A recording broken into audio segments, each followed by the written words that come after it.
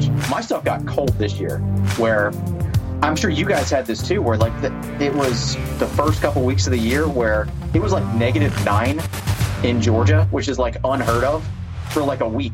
It killed the bushes in my front yard. What's up, everyone? Welcome to episode 525, and we are talking with Casey Cannon from Cannon Fire Reptiles. We're going to be talking about, yes, you guessed it, Morelia bredli, much more to that. We're going to be talking about his experience with ball pythons and some of the struggles he had coming from breeding carpet pythons and bredli. We talk about Casey's new approach for breeding rodents. I think the other thing I appreciated about this episode was that on the last time we had Casey on talking about finding the bredlis in the wild, I didn't get to talk in that episode, and in this one, we get to hit on that. We also talked about when he found a diamond python, too. I mean, how can you not? Let's get into it.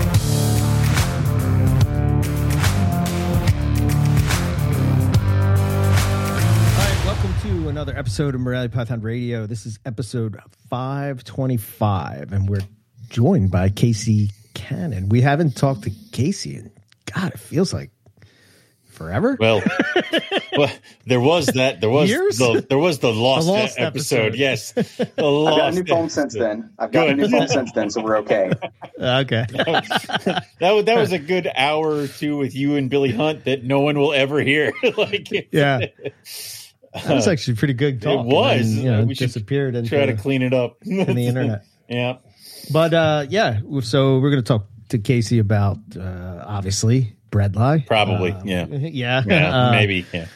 I feel like I must have not been on the episode. I kind of remember like a while we had some kind of, this was years ago. We had like a bredli round table, and I think you talked about finding them in the wild on that show. There was a round table. Yeah. And it was like I had just gotten back from Australia, and then we did the round table. So we like do the round table, and then the last like 45 minutes of the episode is me talking about the trip. Okay. That must have been one of those round tables where you're like, we have set it up. We have 12 guests. Oh, and I'm feeling ill. You handle it. And I'm like, what the fuck? Yeah. So, yeah, I wasn't there. Yeah. I wasn't there. I can't remember why, but for whatever reason. Lung issue. Yeah. Probably. Yeah, you know how that goes. But we'll talk about that. We'll talk about we got reptile industry stuff to talk about. We have the hot take we'll get since we're on this hot take of inbreeding, depression. We've had Ryan, who we've had so far. Ryan Young, Nick Mutton. Yeah.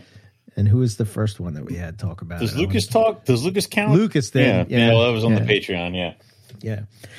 Anyway, what's going on with you before we get in with Casey? Me? Absolutely nothing. It is splendid.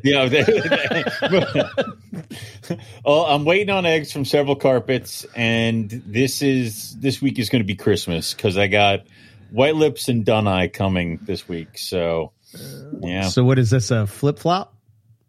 Of the white lips? The white lips are a trade. I sent a gold female to Lisa, and she's sending me a black male. So then that gets me back up to 2.2 of blacks, and I don't even know how many golds at this point. There's one less. Okay. So that's that, and then the dun eye or something that I was working out with a friend. So yeah, very cool, very cool. And then no more snakes, I swear. No more. For a while. Okay. We're done for a while. Sure. Stop. I wanted to what do I have? No, I really don't have anything to go. No. I just started I paired up the diamond python, so we'll see what goes on with that. My bredli were locked this morning, man. So okay. It's winter breeding time or spring breeder time. Yeah. Yeah. I see a lot of clutches dropping, which is cool. This year is going to be like somehow all of a sudden this year turned into a year for granites because I have counted at least 4 people who have clutches of granites coming. Yeah. Straight granite IJs. So I saw Balin produce granites. Yes. Again. Yeah. Is that with you? Or? No. My het female. Oh, he went solo. Yeah. Well, my het female that I had with him, I think she passed. and then I don't know if he kept some of the babies back and raised them up, and that's where we're at, or if he just went out and found himself a new het. But he's got a pair. I know Kohler's got a pair. I want to say Billy Hunt's making hets with Outcross Farm Bred project. So nice. See, you can build up a cool project soon. Yeah. So I saw he produced Nova Guineas too. He got a clutch. Eric Kohler. Yeah, clutch. Yeah, Eric Kohler's on a tear right now. He's got a ton of clutches on the ground. And then Billy Hunt's got that. He put that one Macklot's Python basking belly up. And I'm like, I'll take her. Just give me her. You can keep the eggs. Give me her, and I'll bring her here. So, yeah.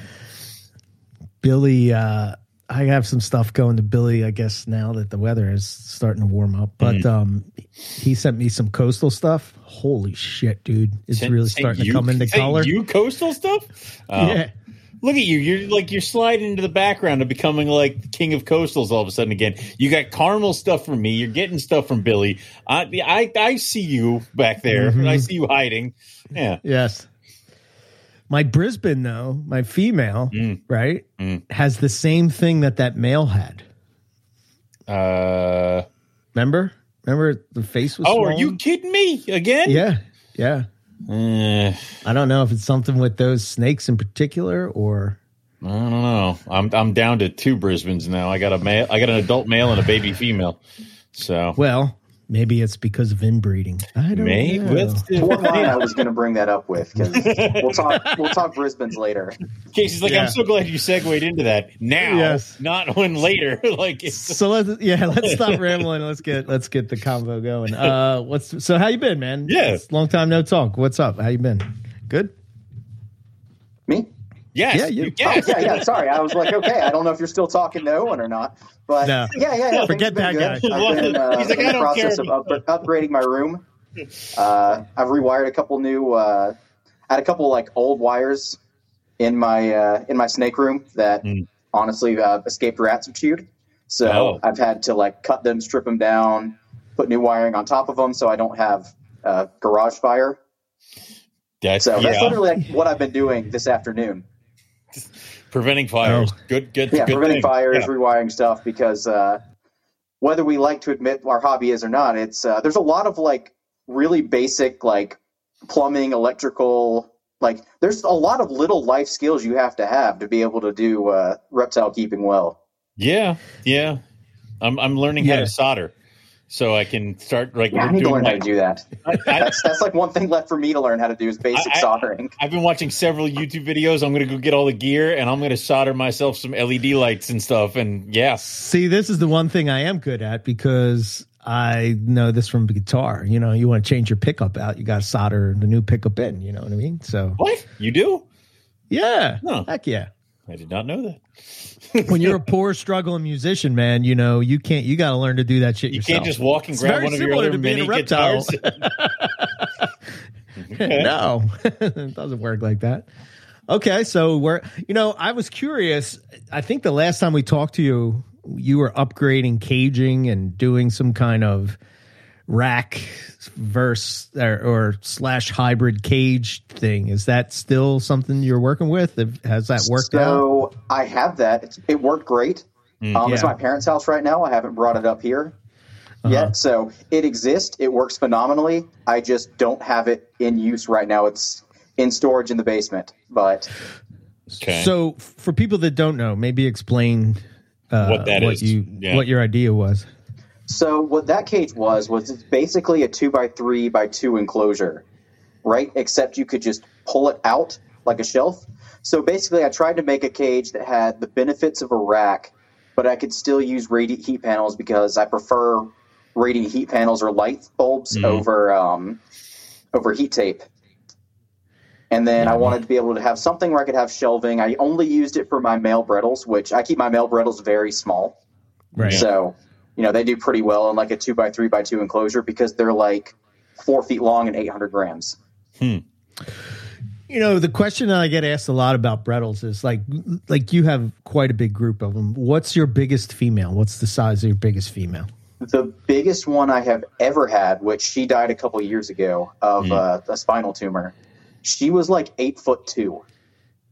Okay. And I'd say I haven't really taken anything out to measure it per se, but I've got a few that are probably like 7.5 feet at this point.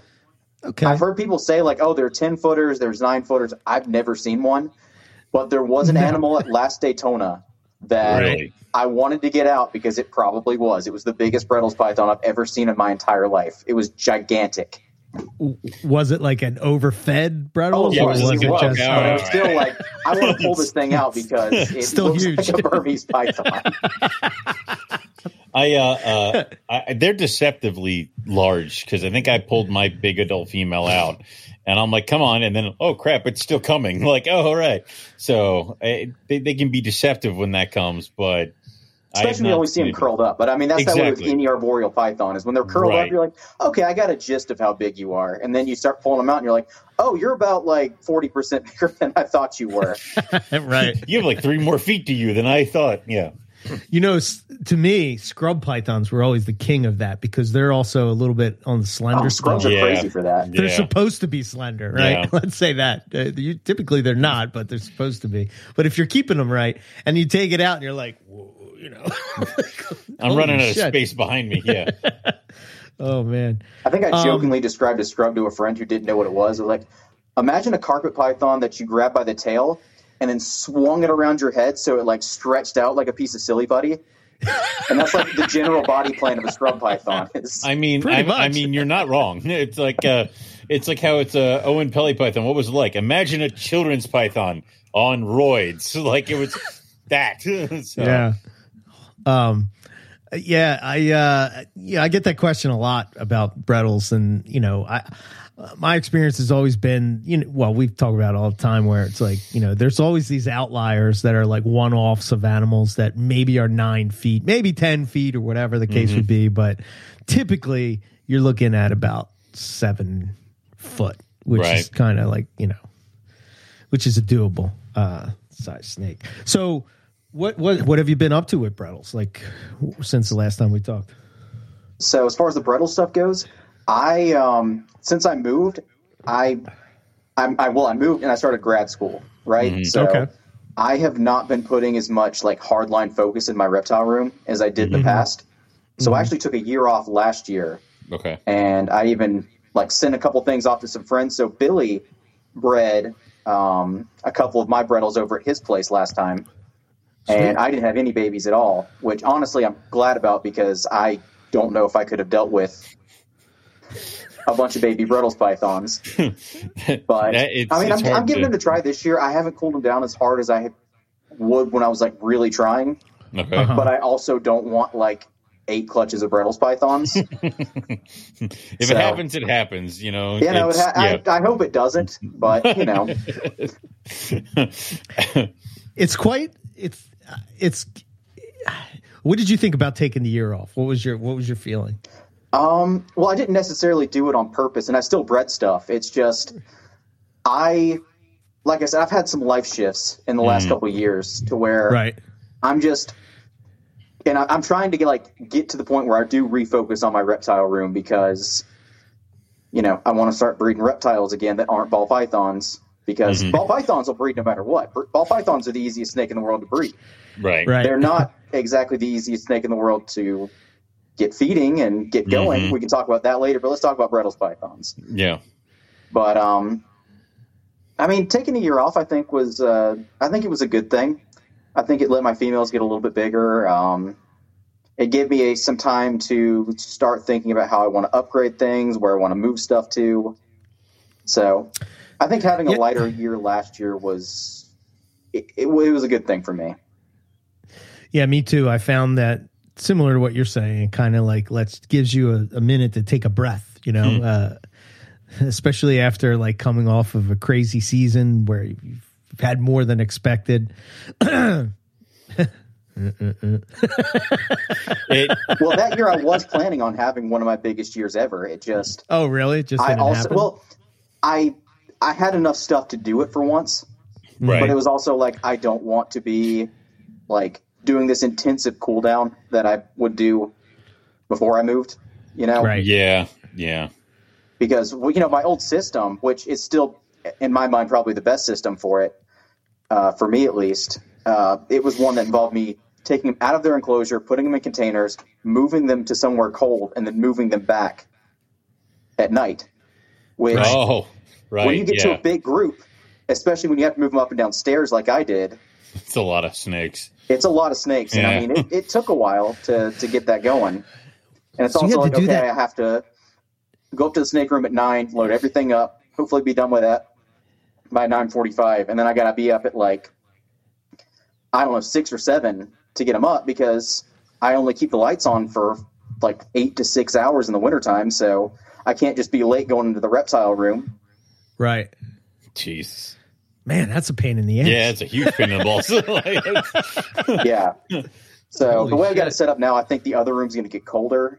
Mm-hmm. So I might not have to do that anymore. And I'm also probably not going to be focusing as hard on trying to get 100% success rate on Brettles pythons. Right. Yeah. It's a little bit of a double-edged sword there. Have you, do you feel that you have them dialed in now with all the years that you've been breeding them? If I absolutely had to, I think I could get maybe not 100% success rate, but I could get close. It's just, it would have to be a time I had more focus to do it. Gotcha. And again, I'm trying to get back into being able to do that. I've had other stuff going on. Yeah. Gotcha. And you kind of want to ease back into that kind of stuff. You don't want to go from 0 to 80, because then you'll lose your freaking mind. So yeah. When you say focus, what are you, for the listeners, what are you getting at? What are you focusing on? Just the cycle of the temperature, making sure that you're doing temperature cycling. It's making sure everything has been fed to the level that I think they're safe to be bred at. Right. It's really spending a lot more time in the reptile room, which I haven't for the last year and a half or so. I mean, don't get me wrong, I still go in there. It's just it hasn't been a huge life priority. So it's dealing with babies. It's kind of weird where it shifted to not being a huge life priority in a time when I had grown my collection to be bigger than it's ever been before, by virtue of, holdbacks reaching the right age to breed, and me kind of going balls to the wall with new stuff. Because I got a lot of new stuff since, the first episode we ever had, I think I had 7 Brettles, and that's it. Yeah. Yeah, I was looking at your Instagram. You got ball pythons, you have colubrids, you have you had some rainbow boas and other types of pythons. Why the joy of diversifying?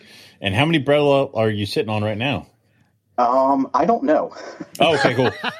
So let me put it this way. I built 6 new adult cages that are going to be filled with things that have been growing up since my first clutch of Brettles. And I'm still going to have a few more tubs of subadults. Babies that are turning into subadults that are going to be moved into tubs. And if they don't move, they're eventually going to get new cages too. So Casey's fallen into the Owen problems of I built these cages, stuff already inside them. It's like, oh crap! All right, yeah, cool. Yeah. So part of that too was just I had a little bit more disposable income to get into more projects. I had at the time more time. Right. During the pandemic, you're like, hey, I've got nothing to do but play on Morph Market. So yeah. Yeah, it's I feel that that's sort of why my season is off, is exactly that's why I was asking that question, is sort of, I felt like going into the season, I didn't do my normal preparations, getting the females, good solid meals and, good size, and they just have a look to them where you feel confident that they'll be able to produce a clutch of eggs and not die. So my biggest issue was when I moved the new room that I moved them into, I was able to keep it a lot hotter. Oh, and okay. I did. And I was still, my females were good, but I was still feeding my males on the same diet I was doing in a colder room.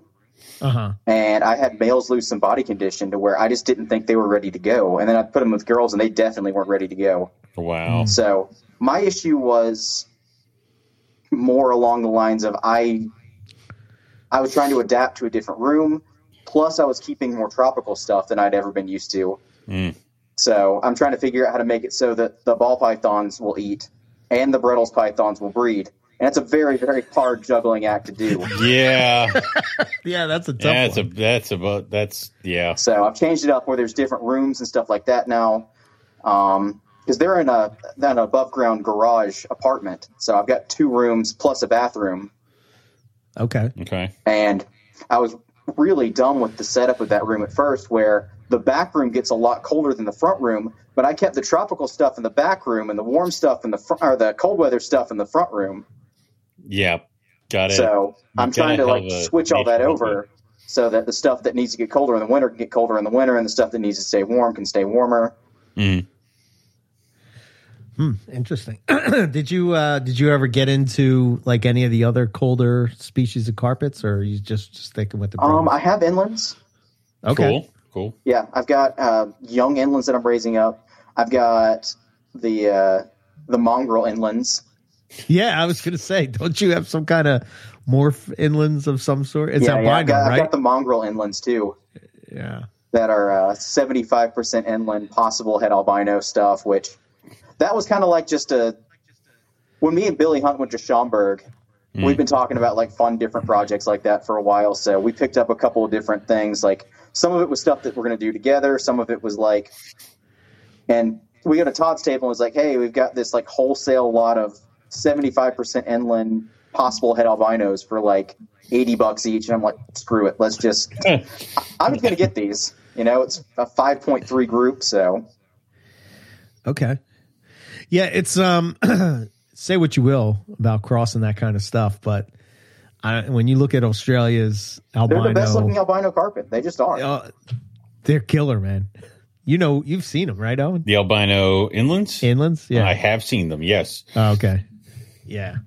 Yeah, there's something about it's almost they look like they're pink. Like sherbet. Yeah. I don't know, man. It's pink crazy. and orange sherbet. Yeah. It's some sort of push pop monstrosity. Got it. Yeah. Yeah. 100%. That was weird. Okay. The diamond fall off a thing? No. The Aki did. Oh. Every once in a while, I hear a rough scale python fall off a ledge, and I'm like, that's cool. Don't hurt yourself. So, yeah. All right, cool. So, man, you've produced, so you're working with all the lines and all the different morphs of Brettles, and do you have a favorite? Hypo Stonewash is my favorite. That's your favorite? Yeah. Hard to beat. Yeah. It is. Yeah. I mean, I like the genetic stripe stuff for just because it's unique. Mm-hmm. It's not my favorite look. They're not really my favorite. It's not my favorite look because they kind of take away some of the color that I like. Yeah. The hypos are fantastic. The hypogenetic stripes, like they're perfectly lined and they have the color. Mm-hmm. So those are cool. But I mean, I think you can go on my Instagram and see a picture of a hypogenetic stripe next to a hypo stonewash, and the hypo stonewash still blows it away. Oh yeah, 100%. I did see that picture, and so I'm curious of your thoughts on this. Me, Owen, and Lucas were talking about this. I guess it was on the Patreon, maybe. I think can't so. remember. We're Carpets and Coffee, one of them. But Lucas had brought up that the idea that, and maybe he talked to you about this. I'm not sure, but that the hypo is actually what a normal Brettles would be. No, he said that the hypo's the wild type. Right. And the lasix. I mean, this was I talked to Lucas about that, but this started from a conversation I was having with Travis Wyman. Okay. Where we're like, look, no one's this good at selective breeding when you look at the hypo Brettles. And then you look at these dark ones we have in captivity. Like, yes, I understand the argument of sunlight makes them a little bit more red. But I don't see how it would make the ones that have super dark, like half black, half red look, those really dark outlines on the back of the tail that our captive ones do, that you don't see pictures of wild ones having. And keep in mind, too, like there's not that many pictures of wild Brettles out there. There's only like 20 or 30 of them. Right. But none of them have that look. Which makes me wonder if it's just the population that got collected for captivity has that look. And then everywhere else, they look like what we would call hypos or what we would call aphors. I mean, I'd say I love the theory. And then, what is it? Ben Frame got that one that's got a ton of black on it. So it's like, well, I talked to him about that at Daytona, I think. Yeah, so is there potentially some melanin stuff going on with the lines that we have with LASIK line and stuff like that? Hence the darkness. So I mean, I like the theory. It's cool. Yeah, I support it. Because I mean, you look at the hypo. What we're calling hypo bredls, it does two things that are not related to each other, but we act like they are. The hypo will increase the amount of red and orange, which I think you could say that's done with selective breeding. Yeah. Right. And then it decreases the amount of black outlines. And they are not connected to each other through a gene or anything like that. It's just, that's the look we kind of picked as the hypo.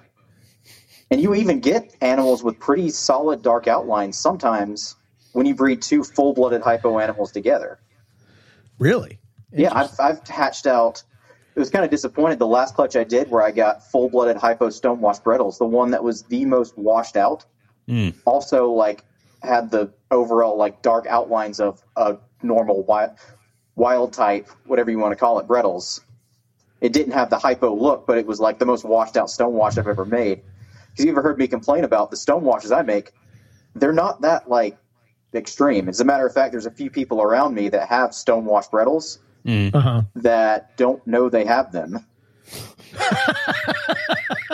Oh shit! Because I hatched out a couple of them where it's like, okay, they're clearly stonewashed. They're pink because like stonewashes are pink when they come out, but it's got like one little like washed out spot right on the back of its head, and that's it. Interesting. Huh. So there's a few people around me they were just like, hey, I just want a pet Bredl's python. Would you sell me one? I'm like, yeah, here you go. This one's going to look really nice when it's an adult.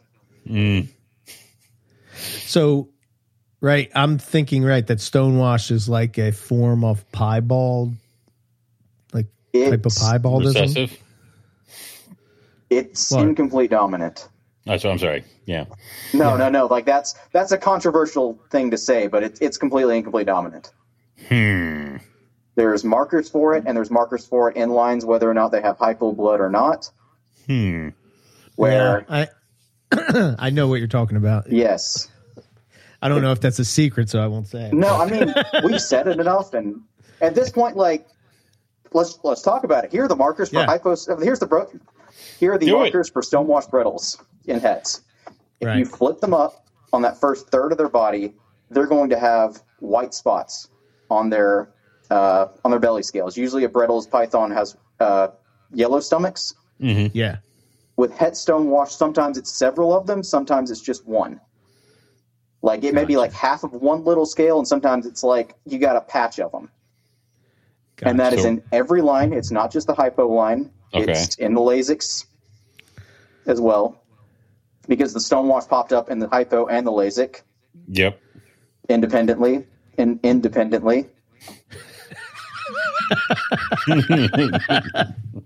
Yes, that happened. Yes. Yes. Which, honestly, though, I do kind of. There's another theory that I've kind of played around with for a little while that I think the stonewash gene just came from the wild, where I think that like a percentage of Bredls in the wild probably just have the stonewash gene in them because it's not that extreme a gene, you know? Yeah. Right. It's something that if it was in the wild population, it's not going to hurt them. If anything, it may even help them a little bit. Hide a little bit better. A little bit more of a broken pattern. Yeah. I mean, it's a pretty subtle trait at the end of the day. So I kind of would bet that the stonewash thing is just a percentage of them in the wild have it. Yeah, I could see that. Surprised. Yeah. I haven't seen a picture of one, but there's only like 30 pictures of wild Bredls out there that I've seen. There's not a commonly found animal. And you just stumbled upon it. Yeah, just walked right on it. Yeah. Yes, I did. Yeah. I wasn't even trying to like be a jerk about that with my like, oh, there are just not a lot of pictures. But no, me and my buddy in 2018, we found one within about 24 hours of being in the Trofina Gorge, Alice Springs area. That's awesome. Yeah. Never found another one. We found one, and it was a big one. Don't need another one. One's good. Check. Yeah. So I got a question for you. What's your thoughts on the rarity of seeing them in the wild? Is it just where they're from is just hard to get to, or there's not a lot of people there, or not a lot of people going there, or is it, they're in these rock crevices, sort of like the Owen Pelly python, right? I think I'm going to say yes to all that. Mm-hmm. Okay. I don't know if they're like a densely populated snake. I don't know. There's no way of us knowing that right now. I mean, it'd be cool if somebody went out and kind of did like a density study on them, but right. They're from a very specialized environment where I don't really think they're out in the desert very often. For the most part, they're in the gorges. They're along the riverbanks. Mm-hmm. Because when you're driving out there, it's very distinct, right? There's spinifex, there's rocks, and then you'll hit an area where it's not even a running river. It's a dry riverbed. And then there's the gum trees, the eucalyptus trees. Mm-hmm. You've got the gorges that give them a little bit more of a place to hide. And it's a lot warmer in those places, too. That was something we noticed, was when you get into the gorge at night, it's like a little heat pocket. Mm-hmm. Versus when you get out of it, it gets about room temperature when we were there. It gets a lot colder. But when we were there, it was like blazing hot during the day, and then like 65 is a low at night. Wow. But it's a little bit warmer inside those gorges. I wonder, is that I'm thinking of like when we were in Texas with Justin and Phil and the group and whatnot. But I remember we were in that where were we? Big Bend National Park. Yeah. And when we went into the gorge and we were walking through the gorge, it was like 100 degrees at midnight. It was crazy. Yep. Huh. Interesting. As far as the rarity of finding one in the wild, too, that place sucks. Like, it just does. So people don't really go out there to go explore and go hiking around. Right. You do see a lot of pictures of bredls in the water, which I don't know if that's just the same idea of shark attacks happen 30 feet close to the shore. Why is that? Because that's when they cross, right? That's where people and these animals just run into each other. Yeah. Right. Or if it's that bredls need some time to cool down and hang out around the water all the time, which also is a possibility because that's where most of the food is going to be. Right. Right. Yeah. Isn't there a picture of the one, I think it's in the book, right? Where there's a Bredl's python in the water, and I think it was some type of bird, right? That came down. There's a few pictures of Bredl's pythons eating in the wild, and it's always a bird, and they're always in the water. There's a picture that was floated around for a little while of one that was eating a duck in the water. I don't think that one was in the book. And then I think the one in a book, he was eating like a magpie he was eating some kind of bird of prey or a magpie or something, right? Yeah, I think so. Huh. And I think there's one more where it's eating some kind of sparrow. So there's a few pictures, and it's always the Bredl's hunting in the water, eating a bird that was coming up to drink or coming up to swim. I don't know how you feel about this, right? But I found that when we go to Australia, I have to keep in the back of my mind. I was just talking about this the other day. It's you're getting a snapshot of what's happening in the wild, but it's just this brief little. It's just a snapshot. Every time you find something in the wild, it's just a snapshot. Yeah. Right. Yeah. So you could try to make the best, with that information, but to come back and say, oh, well, carpets do this or Bredls do this or whatever. Yeah. Right. Yeah. I mean, you got stories like that of people hey, I went to America one time and it was New York City on Thanksgiving. It's it's not an accurate picture. You came on a great time, but it's not an terrible. accurate picture of America. Right. 100%. Why would you do that? Oh, interesting. So in just to flip it back real quick, you're saying how hot it was in these gorges, but when you found the diamond python in the tree, wasn't it freezing cold?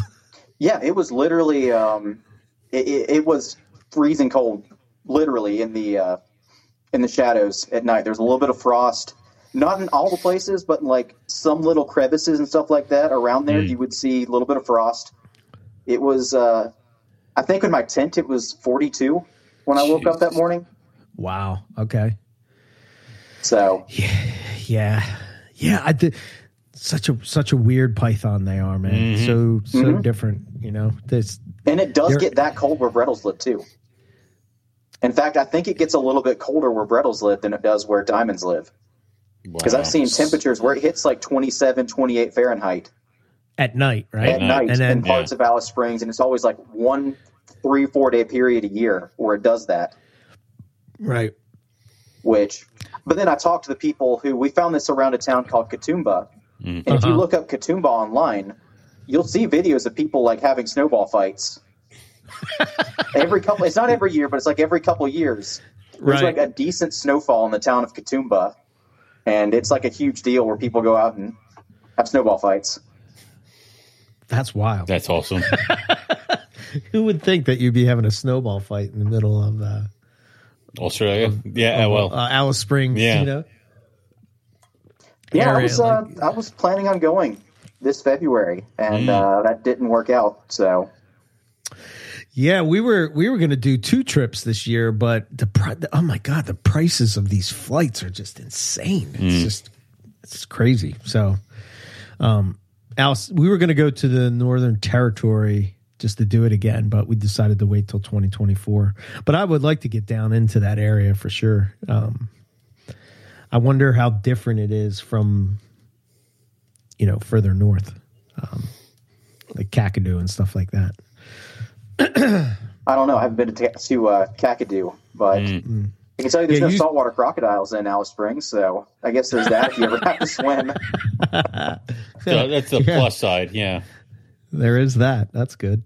What else? Did you find anything else python-wise when you were out there? We found Stimson's pythons, or whatever they're taxonomically called now. We found a couple of those in Trofina Gorge, too.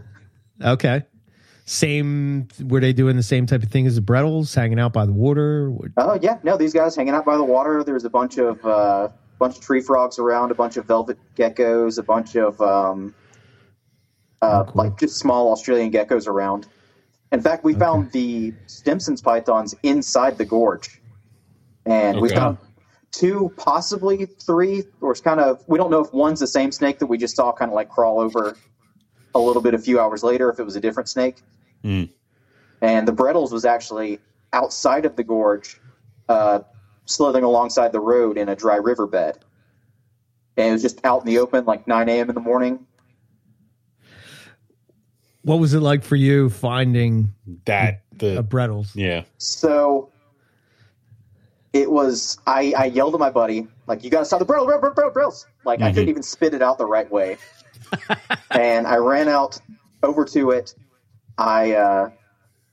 We looked at it. We looked at it because there's rules in Australia against touching stuff, right, guys? Yes, there are. Yeah, you looked at it and then you helped it cross the street. Yeah. Yes. No, we didn't. It was not in the street. So we took a video of me looking at it and definitely not holding it. No, right. Of course not. Yeah. No one would do such a thing. No, we would never do it. Wow, that's cool, man. And the thing is, we were kind of traveling around. We had some plans for that day, so we couldn't just sit and watch it. My friend, who's like, he's super into hiking, super into going to check stuff out, but not necessarily like, hey, let's just sit for 2 hours and watch what this snake does.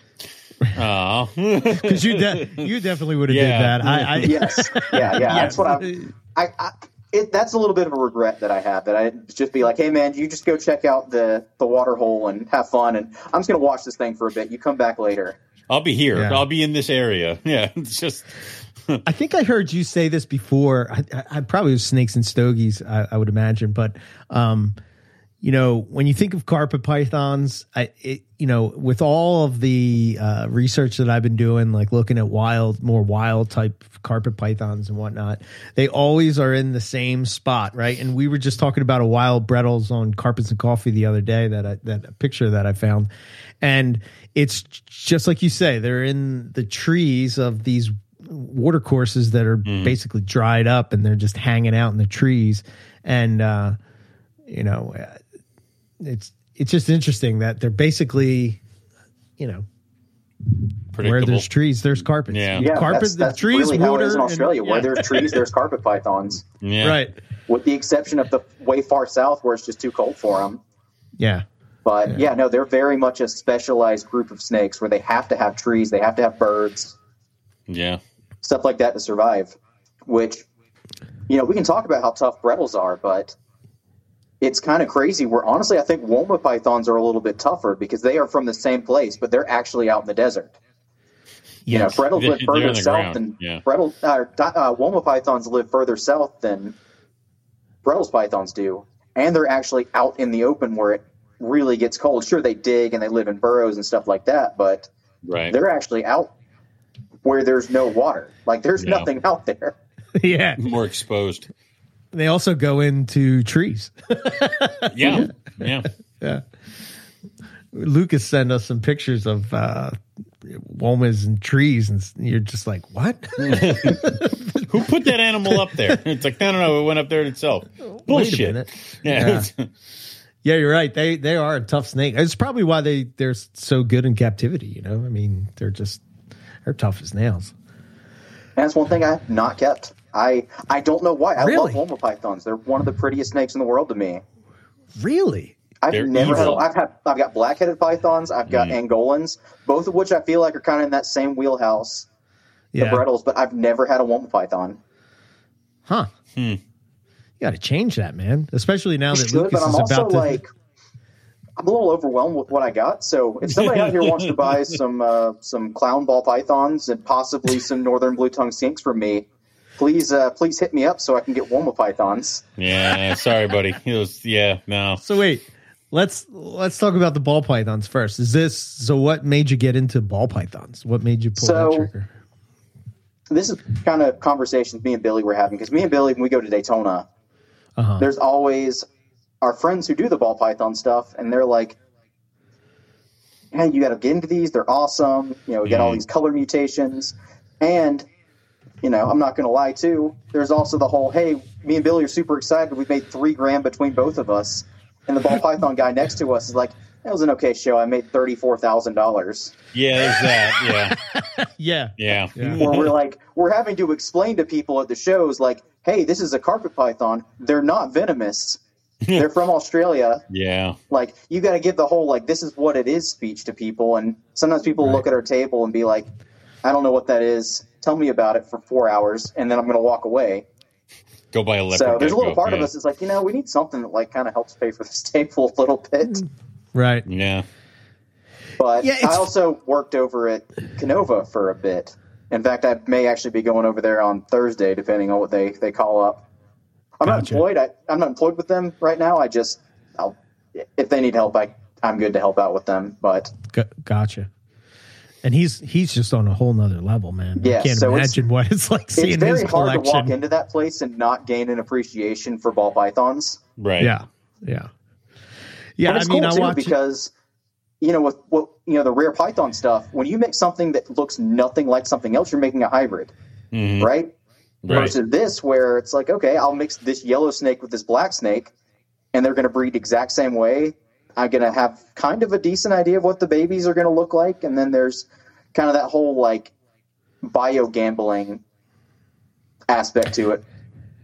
Where, you know, it's kind of like playing a slot machine, but it's also breeding snakes, where you're like, I don't really know what's coming out of this, and it's going to be kind of cool. It's like playing poker on a slot machine. What?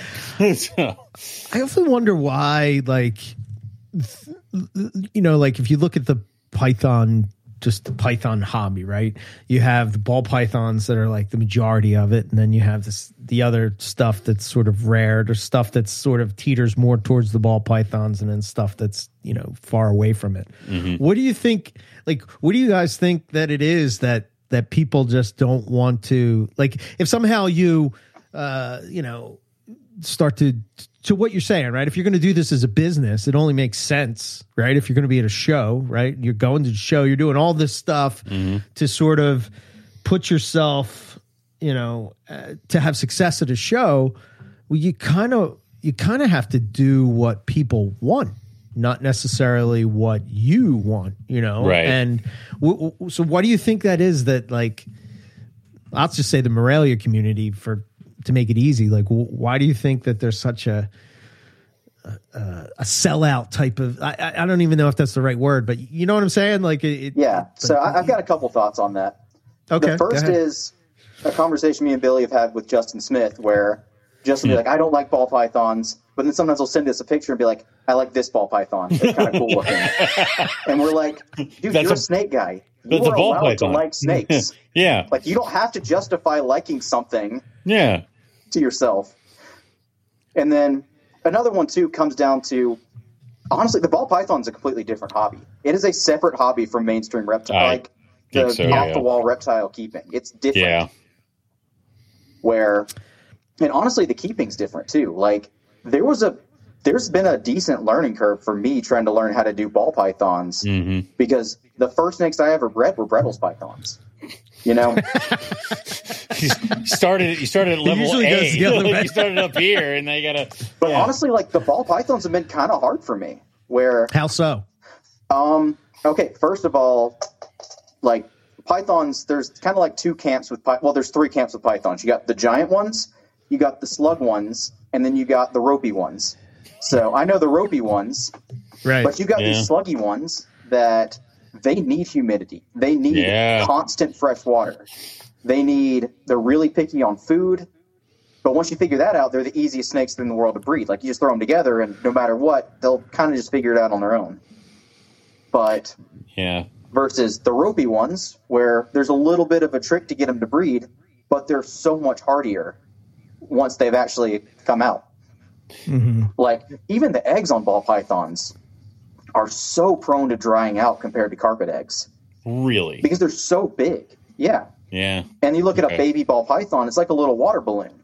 So you've got to make sure that they're drinking something because they get emaciated so fast. Wow. And it's not even like you're not giving them water. It's just they couldn't find the water you gave them or they didn't like the water you gave them. I heard something about how their water bowls need to be almost like they can't be like tall ceramics or something like that. They have to be low so that they can almost find it by accident sometimes. It's kind of like that, and then it's also like if they aren't getting as much water from drinking, they need to eat more. And sometimes it's hard when they're a little bit picky on what they want to eat. Got it. So that's been a big problem with me is that like a baby Bredl's can go a while without eating. A baby ball python cannot. You know, really. Yes, okay. Which again, that may just be the fact that like my room was so geared towards Bredl's that when I put something that is so not a Bredl's into it, I had problems. Yeah.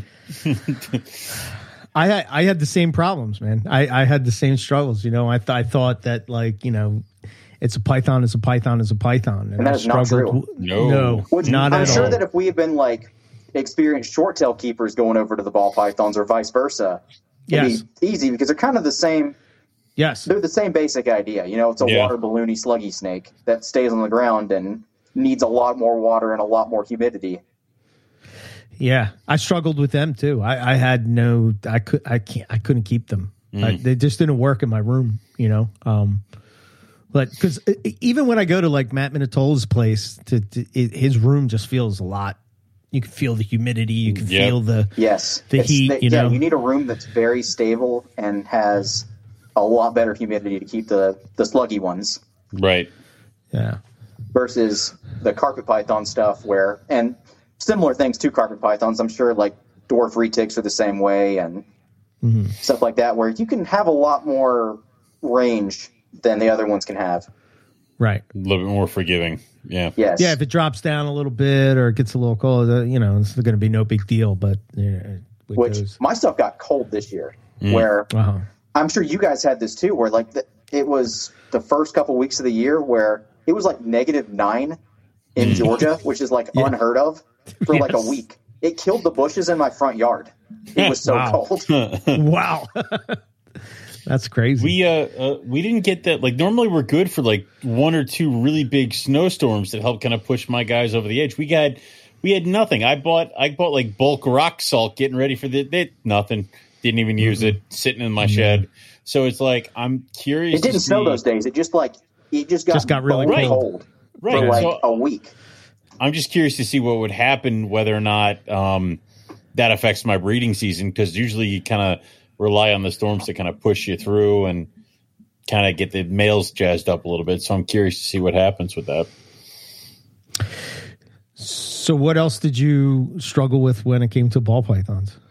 I mean, that's really the biggest things about it is right. The babies are you kind of have to treat the babies like they're just little water balloons that need to just constantly be replenished. Really, they're almost like little sponges, right? Mm-hmm. And if they don't have food and water coming in, they crash so fast compared to a carpet python baby. Which, that's not, now that I know that, that's not too big, but at first I would like open the tub and be like, you shouldn't look this bad for like the last time I fed you. I fed you like a week and a half ago. Why do you look like you're dying? Right. Yeah. Yeah, I think of I think of all the, like when I was a kid, all the wild ball pythons that I kept, and yeah, it was just a roll of the dice. They were tough to keep, man. They were like, especially back then, because there was no ball python hobby. I found it I mean, not to say they're hard or bad or anything. Like, I've really enjoyed keeping them. Like, it's that learning curve of going from the ropey snakes to the sluggy snakes has been hard. Like, they're stupid easy to breed, though. I mean, there's a reason why people build their entire businesses on these things. Is the morphs are fun. I don't care what anybody says. Like, morphs are really cool with these guys. And it's cool to be able to throw two things together, look at the calculator or the Punnett square that you make and be like, I don't know what's coming out of here because there's 140 different options, possibilities. Yeah. I was on. Me and I can't remember the guy's name, but Warfels Morphs, and he had us on that because he's recently got into carpet pythons, but he's basically a ball python person. He's from Pennsylvania and whatever. And anyway, he was talking about how. I guess there was a meme going around or something, and it was like that they were more or less saying like they don't want normals. And I was like, that's so different than what we're used to. Oh, it's completely different. It's just a whole different type of like thinking. Which is why I say it's a different hobby. It is. They're very closely related, but it's not the same hobby. Yeah, it seems like to me, like from what I get from having it was a good conversation. It was eye-opening for me because I was able to talk to them and have a conversation, not a back and forth fight type of thing or whatever, but like have a conversation where you actually like bring up topics and you get a better understanding. But it seems to me like, number one, I get a lot from them that it's like people that want to start their own business type of deal, right? That seems to be like in that mindset somewhere. It's like setting up a business and I want to do this and I want to do this for full time type of deal. But then, like you said, it's the whole morph thing. And like I was trying to explain to him, like, you guys just put two ball pythons together and it is what it is. You know what I mean? You don't have to worry about nothing. You don't have to worry about crosses and this and that and all this other shit that like other pythons may have retics kind of fall into the same type of thing, short tail, stuff like that. But you just put them together and it is what it is. And you get these amazing, patterns and colors. And I just think about like what it was in the reptile radio days when they were talking about bumblebees. And now you look at what Kobylka's doing and it's like, holy shit, man. Like if you could go back to the past and know what's going to come, like, holy shit. Some of the shit that he's doing is just nuts. But it's also super confusing too, where like me and Don Patterson trade stuff back and forth a good bit. And he sent me some of his like higher end clown ball python stuff for me to sell. We don't know what some of these things are. We've got a good idea, but there's also the like when you start getting into like 5 gene on top of a recessive, right? And some of them kind of cancel each other out a little bit. You're like, I know that's a pastel, or I know that's a lesser. Does it have spot nose? I have no idea. And then I'll talk to like Jeremy Turgeon, be like, hey man, has this got spot nose and yellow belly? He's like, oh, absolutely. How can you not see that? Yeah, So with those type of things, how does that get like? How do you sell that? Yeah. So a lot of it is you just have to be upfront with people. Like, hey, look, this is our best guess. I can tell you what the parents were. I can tell you what 4 people who know a lot more than me said they were. Right. I can point out why they think that is. And it's honestly like sometimes you may be selling a gene for free, which is better than selling a gene for a gene that's not there. Yeah. Right. Yeah, making them pay. And again, for that's kind of what it comes down to. The ball python market is a separate hobby than the rare python market. Right. Yeah. I mean, it's the only one where they established an entire captive breeding of a type of rodent because the snake kind of liked it a little bit more. So. Yeah. Yes. Yeah. Oh, the African soft. Yeah, we're not establishing Australian-based rodents for the carpet python, so yeah. So I will say though, because I have been trying, that's been a major focus for me lately. Where I say I haven't been focusing on my reptiles, I'm focusing on rodents. Okay. Yeah. Where I've been trying to learn how to breed mice and rats. African soft furs are not legal in Georgia. Okay. So I actually drove to South Carolina on Saturday so that I could try to help Justin Smith get some African soft furs going over at his place where they would be legal. Yeah. So we bought a colony, went down there. I've heard went over to Buford. I've heard they're absolutely vicious. Nice. They're not. They're not. Oh, okay. Okay. No, I mean, don't get me wrong. When I was driving that group from where we picked them up from, they did eat one, but I've seen that with rats too. I would say not vicious to humans, vicious to each other. Yeah, there is, from what I've read, there is a major. They're almost like teddy bear hamsters, like meerkats almost. Okay. Have you ever heard when you if you introduce a new one into an established group, they will kill it. Yes. Really? But if they are raised together, and again, this is breeding stuff, Right. But you can maybe take out a young female and put it into a new group, but they're very hierarchical too. However you say that word. Right. Yeah. Where there's a dominant female, her 2 or 3 subordinates, and then you've got a couple helpers, and then 1 or 2 males, and that's it. Wow. Okay. But other than that, man, they don't smell they don't smell like rats do. They have more babies. They don't get as big as rats. So, yeah. Honestly, I wish they were illegal here because they're kind of, if you know what you're doing, it kind of sounds like they're the best rodents. And they take a lot longer to grow. So for something like carpet pythons, where when you've got a clutch of carpets, you need fuzzy and hopper sizes for a long time. It's perfect because you got something that kind of comes out and then it gets to fuzzy or hopper size and kind of stays there for a while.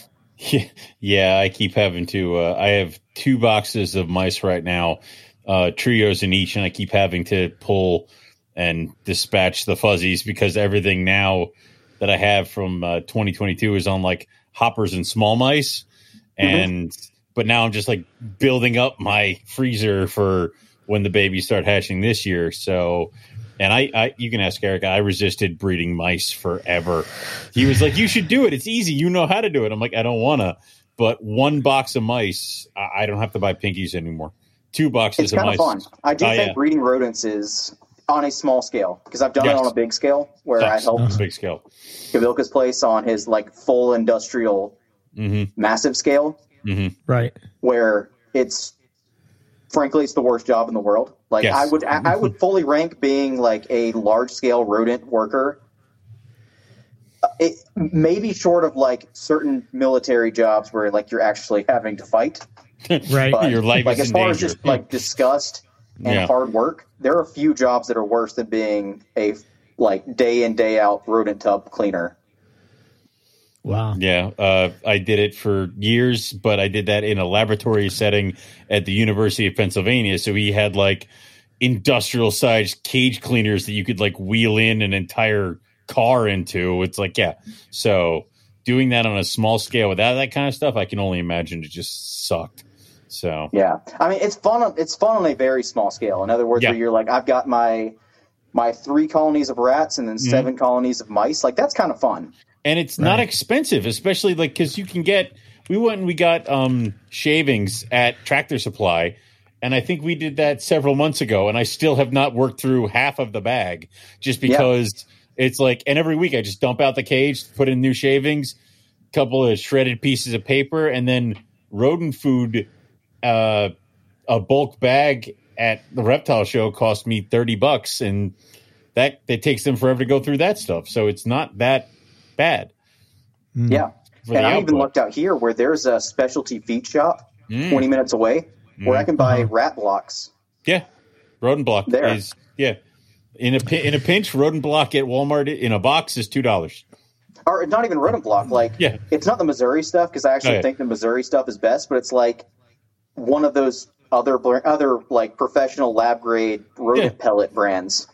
Yeah, and I can just buy it at the feed shop. I don't have to like custom order it or anything. If I need it that afternoon, I just drive down the road and pick it up. It's awesome. Yeah.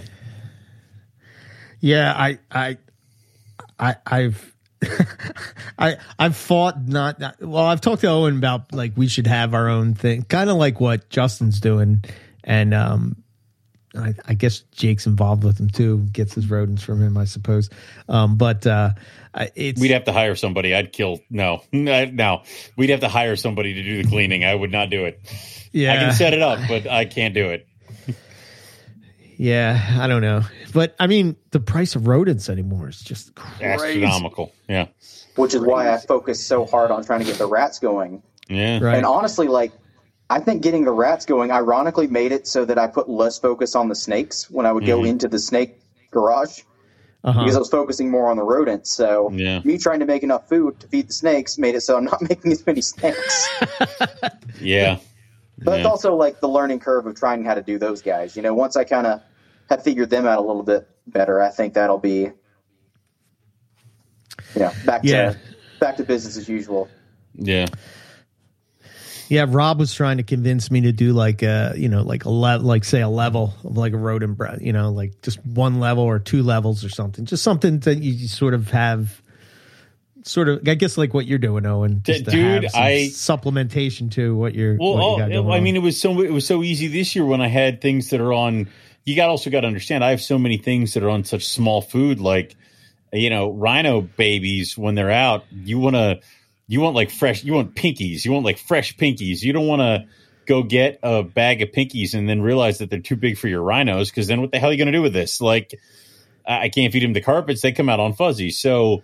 It kind of helps to be able to get there. But I find with one male to three females, you can pull kind of one litter early, and those are the pinkies, and then you can kind of give the other two a little bit to grow up, and you can pull them as the fuzzies, and then you even let the last one get all the way to hopper. And by the time you pull the hoppers, we got more pinkies hitting the ground. So it's like it just kind of keeps going. Right. So, which that's the hardest part about getting rodents going is you got to not feed the first like 2 generations of them. Yeah. So you can raise them up to like adult mouse size and then feed them off. Right. That's something I ran into when I first started was like, I've got all the perfect like little fuzzy sizes I need. Yep. But I don't have the adults. But I kept feeding off the fuzzies and not letting them grow to adulthood like I should have. Right. Versus like letting your colony mature a little bit where you can kind of get all sizes. Yeah, I'm at that point now where I am on my second gen because I started with the trio and my 2 females bred to the point where you saw a decline with what they would produce. Also, they started not looking so good. So I fed them off. And then the male impregnated 4 females and then died. So now out of that group, I've raised some boys. So I have one cage that's got my breeding females and one juvenile male that is growing up. And then I have 3 other boys set aside because I'm going to get another bin and get that set with some more girls. So, but it's relatively easy. It really is. You just got to, I had to brush up on my when sexting. You're used to snakes where, you get one shot a year to get baby snakes. Yeah. Right. And if you have a deep freezer, you just keep pumping out baby pinkies, fuzzies. Throw them in. You will feed them eventually. Just throw them in the freezer. Just keep building up what you got. So. I've been having fun with that though, where I'll get the albino, like the cheap feeder albino females, and then like I'll go through the fancy mouse section for the boys and try to get like the craziest looking male I can do, just to see what comes out. So I've made a bunch of like tricolored mice. I haven't made no black one yet because I haven't been able to find an all black boy, but I really want to see like how that works out. So it's been kind of fun in that way of being like, let me see what this like insane like spotted brown beige black mouse will put to the albinos and just see what comes out. Mm-hmm. Right. Well, that's cool. That's cool. So honestly, I've had more fun breeding rodents than I thought I would.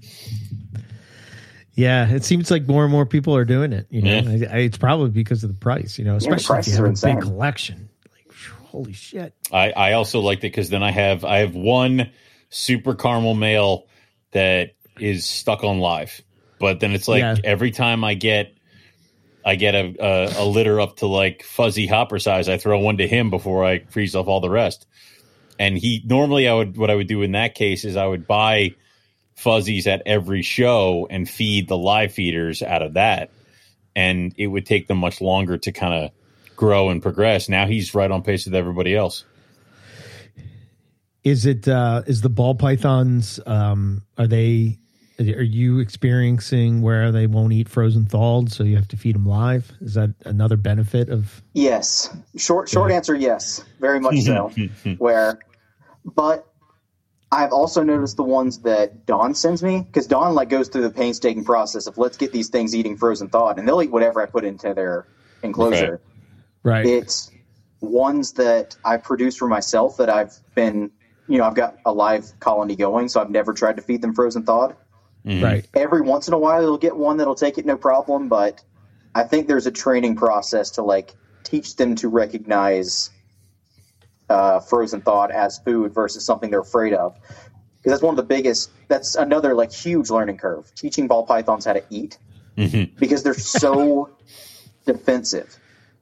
Right. Like a carpet python baby, you can train them to eat by hitting their sides or getting them to hang down and then just keep flopping a hot rat at them until they bite it and wrap it up. Right. You can't do that with a ball python. You can't scare a ball python into biting and then have it eat. Which that's the way I teach baby carpet pythons how to eat is you wrap them around and then they'll bite and wrap, and the thing that was hitting them stops hitting them, so they kind of learn, oh, I can do that and I get food. You cannot do that with a ball python. Okay. So what's the approach with the ball python? Live is the only thing I've been able to figure out is just live. Okay. And I mean, there's other tricks too. Like a lot of people go by the paper bag trick. I haven't tried it yet, but so many people swear by it. There has to be something to it. Yeah, a lot of people too, what some of those guys will do is they'll get live and then offer the live by hanging it from tongs and then kind of slowly teach them, okay, food comes from up. And it looks like this when it's hanging. So then you teach them, okay, this dead one that's covered in water is also food. And I shouldn't ball up and be afraid of it. Yeah, there goes another example of student of the serpent type of deal because, ball python's defense mechanism is to hide, whereas a carpet is sort of to strike or, the defensive. Which is so strike. funny because this is the exact opposite conversation most people who are into this oh, I know how to do ball pythons. It's getting these stupid carpet pythons to eat because they don't want to. Yeah, no shit. Wow, that's crazy. And I'm sure somebody that knows about ball pythons is going to listen to this and be like, "Are that's you not how guys you stupid?" do it. Yeah, just do this. Oh, right, okay. Yeah, that's the one thing that I've always I know that there's bad people in all parts of the hobby, but just in general, the thing that always impressed me with the ball python part of the world of the reptile world is that they know their reptile because it's in their benefit to sort of know. I don't think they know it like it's not the same though as say the rare python, like the scrub guys, how the scrub guys know scrub pythons versus the ball python guys knowing ball python. It's different. It's different. They're into the natural history, and it's sort of almost it paints you into a box, so to speak, where it seems like the ball python world is just it's they more just try shit. It's industrialized at this point. Right. I cringe at the word the industry whenever we talk about the reptile keeping world. That makes me gag when I hear people say it. I think the ball python thing is actually kind of an industry though. I think it has to be at this point, Yeah, and it just never seems to even, I don't know, it seemed like a lot of the guys were talking about doom and gloom this past because things weren't flying off the shelves. Yeah, year, but I think it's just because of COVID. Now people are sort of, they're not on their computer. You know what I mean? It's just they're not, and they don't have extra money, and money is tight, and it's just the cycle of how this goes. But so many people were like, the ball python market is the crash is what I kept hearing. Yeah, the bubble has burst, and I've been hearing that since 2006, and I've heard it before that. Well, I think it was Kavilka posted up something of the ball python crash is upon us, and it was like 2000, like the year 2000. Any minute in now. June. Which, I don't know. It may crash. I mean, I got into it, who knows? Maybe that was like the straw that broke the camel's back. I finally was like, you know what? Yeah. Screw this. You guys look like you're having fun, and I want to try it out. And like that's what kills it. So Have you met people that you probably wouldn't have come across by doing that, and it has, maybe opened up your? Honestly, not really. No. Okay. I mean, don't get me wrong. Like I met Justin Kavilka, and like I was behind their table for a little while at Arlington, which was kind of cool. But that was like kind of weird, where I felt like, for that one like little bit of time I helped out behind the table, I kind of felt like I was more of a member of an entourage than I was like a person. If that makes sense. Yeah. Where, like, 100%. Yeah. And then I go talk to the, Austin Warwick, Michael Pinnell, Jason Brumley. There were a couple other people. I went out to dinner with them that night, and that was a lot cooler to me than, trying to take pictures of people with Kavilka. Right. Not that wasn't like a bad, like I'm not crapping on that or anything. I'm just like, yeah. I know what you mean. Yeah. I feel like I've met way more community from the rare python and colubrid people too, because a lot of my friends in the reptile world are colubrid people at this point. Like, yeah, it seems like there was a huge shift. Yeah, that's probably my fault. Yeah, even my co-host. Well, the THP guys too. Justin. He sort of, turned that ship. Sort of. I guess Jake too, right? Yeah, I do have Bear Eye because of him. Yeah. Which I think that group was always there, but what the Herpiculture Network guys did was they kind of merged like the slightly obscure colubrid guys in with the slightly obscure python guys, and kind of and Phelan did too. Yeah. Which we're acting like this was like ancient history. This is a couple years ago, and honestly, like I feel like there's always been like. Balin's done some pretty like obscure rat snakey type stuff too, hasn't he? Or am I thinking of somebody else? Pyros. No, I think and he was big time in the colubrid stuff. He used to have a ton of stuff, and then he kind of just didn't really do it too much. And now he kind of does it, but he does it kind of like down low. Kind of all of a sudden he'll appear and he'll have a bunch of stuff. His one friend. Does hognose, right? Chris does. He does hognose, but Chris does a lot of the like my black rat snakes are from Chris, and he does Applegates. He has a bunch of other stuff like that too. So we were geeking out on colubrids the last time I vended a show with Balin. So yeah. And corn snakes seem to kind of have the same thing with ball pythons, where what's cool about them is you can take this weird stripy red one and this purple one and throw them together, and you're not going to have an army of people upset with you for doing it. Yeah, right. That is true. Yeah. And you kind of know what's going on a little bit, but like corn snakes are so much older than ball pythons, where like everything's het for something. So you're always going to have this like, I know exactly what's coming out from this pairing. Oh no, they're also het tessera. I don't know tesseras. I'm not allowed to keep corn snakes, so I don't actually know corn snakes. I know tessera because they look cool. They're stripy. But yeah, I had that where it's like I crossed a snow where it was supposed to be a het snow, and then I got like white ones gray ones and red and white ones, and I'm like, what the hell? Like, it was just supposed to be white ones. So yeah. And that seems to happen with everybody who does corn snakes, is like you get what you're expecting and then like one mystery, and then you got to figure out what that one mystery thing is. Yeah, like, where did this come from? What is it? So yeah, like they're anneries or something like that, and just because those were the ingredients to making snow and some of the other stuff that were in there. So yeah. Yeah, I often wonder if the carpet python world will get to that point where we're just sort of like. I don't think we're letting it, because we don't let people do. We frown upon experimentation. Yeah, I don't know. It's always a debate that I can see both sides of it, but so. I know we've sort of touched on this, right? But now we're going to move into, we're gonna hit it. Like, so what's your thoughts on the? So I was kind of bummed out, man, with the we had Warren the NPR just ripped my heart out. Is that what you're about to say? Hell? Yeah. He's really bummed out at that. Public enemy number one on this radio show right now. God no, damn I can't be mad about that. No, I can't, but I am. The people listening that didn't know,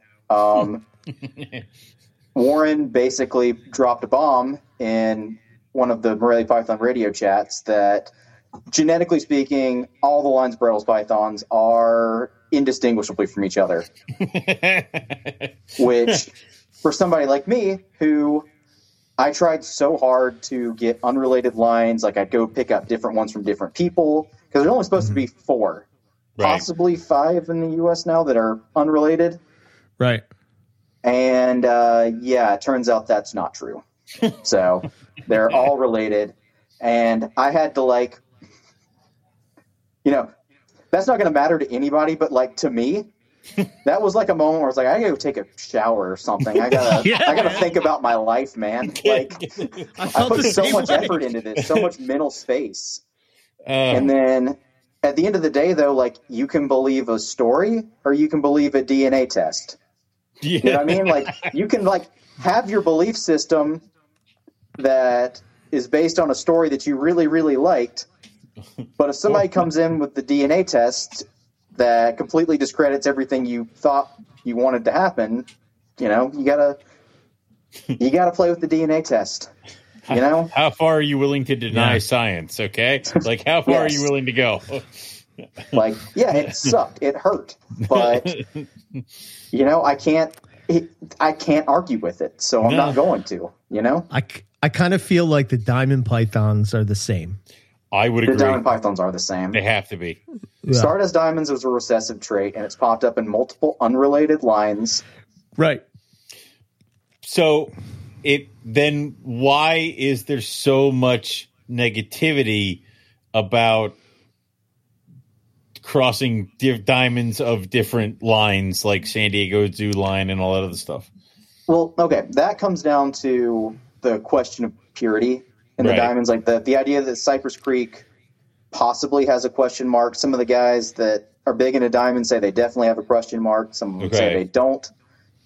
And diamond guys want their diamonds to be diamonds, pure. Yeah, whatever that means. Yeah. But diamonds are another one of those species where there's a lot of stories about them, right? Mm-hmm. This line comes from this zoo, and we have paperwork, and it traces back to the paperwork. Yeah, but who wrote the paperwork? Yeah, exactly. Yeah. It's they're all throwing this gene that all kind of looks the same, that no one in Australia has ever seen before. It's like the hypo and it's like the Stonewash thing popping up in the LASIK line and the hypo line in Brettles. Right. It's because they're related. Yeah, right. It's the simplest answer is normally the correct one. So either it's a magical cosmic octopus that appeared in these two things, or they're related, and it's simple. I think it's very similar probably to what we all felt when Warren dropped that bomb, right? It's like we've put so much time and effort into having all these different lines and bloodlines and trying to make sure that we've done our due diligence to find animals from people with, that can trace it back as far as it can go back, and, all of these things that we've done. And then to find out that that's all just for nothing, and they're just basically all the same thing. And I don't know. He worded it was so funny too, where I was like, so I kind of did all this work for like 10 years for nothing. He's like, yep. Not even like you did your best. Just, yep. No, he kind of for nothing. He ripped that Band-Aid off fast. It's kind of like, which I appreciate, Yeah. It's kind of like almost like the 60-year-old guy that's been hunting for Bigfoot all his life and hasn't found, you know what I mean? The monkey doesn't exist. I know, but I'm saying, Owen, that small tangent. No. Bigfoot's real. Bigfoot is real. No, it isn't. Yes, it is. Bigfoot's a grizzly bear. Bigfoot is a grizzly bear or a black bear. All right. Okay. The Bigfoot people have never been more upset in their lives about being right. Yes, North America has multiple large, hairy animals that stand on two legs. They're called bears, and they're way scarier than any monkey man. Okay? That is true. I would be more terrified being face-to-face with a grizzly bear than I would be some sort of monkey creature. Yes. So those guys, they're right. There is a large, hairy animal that stands on two legs with giant feet in the North American woods.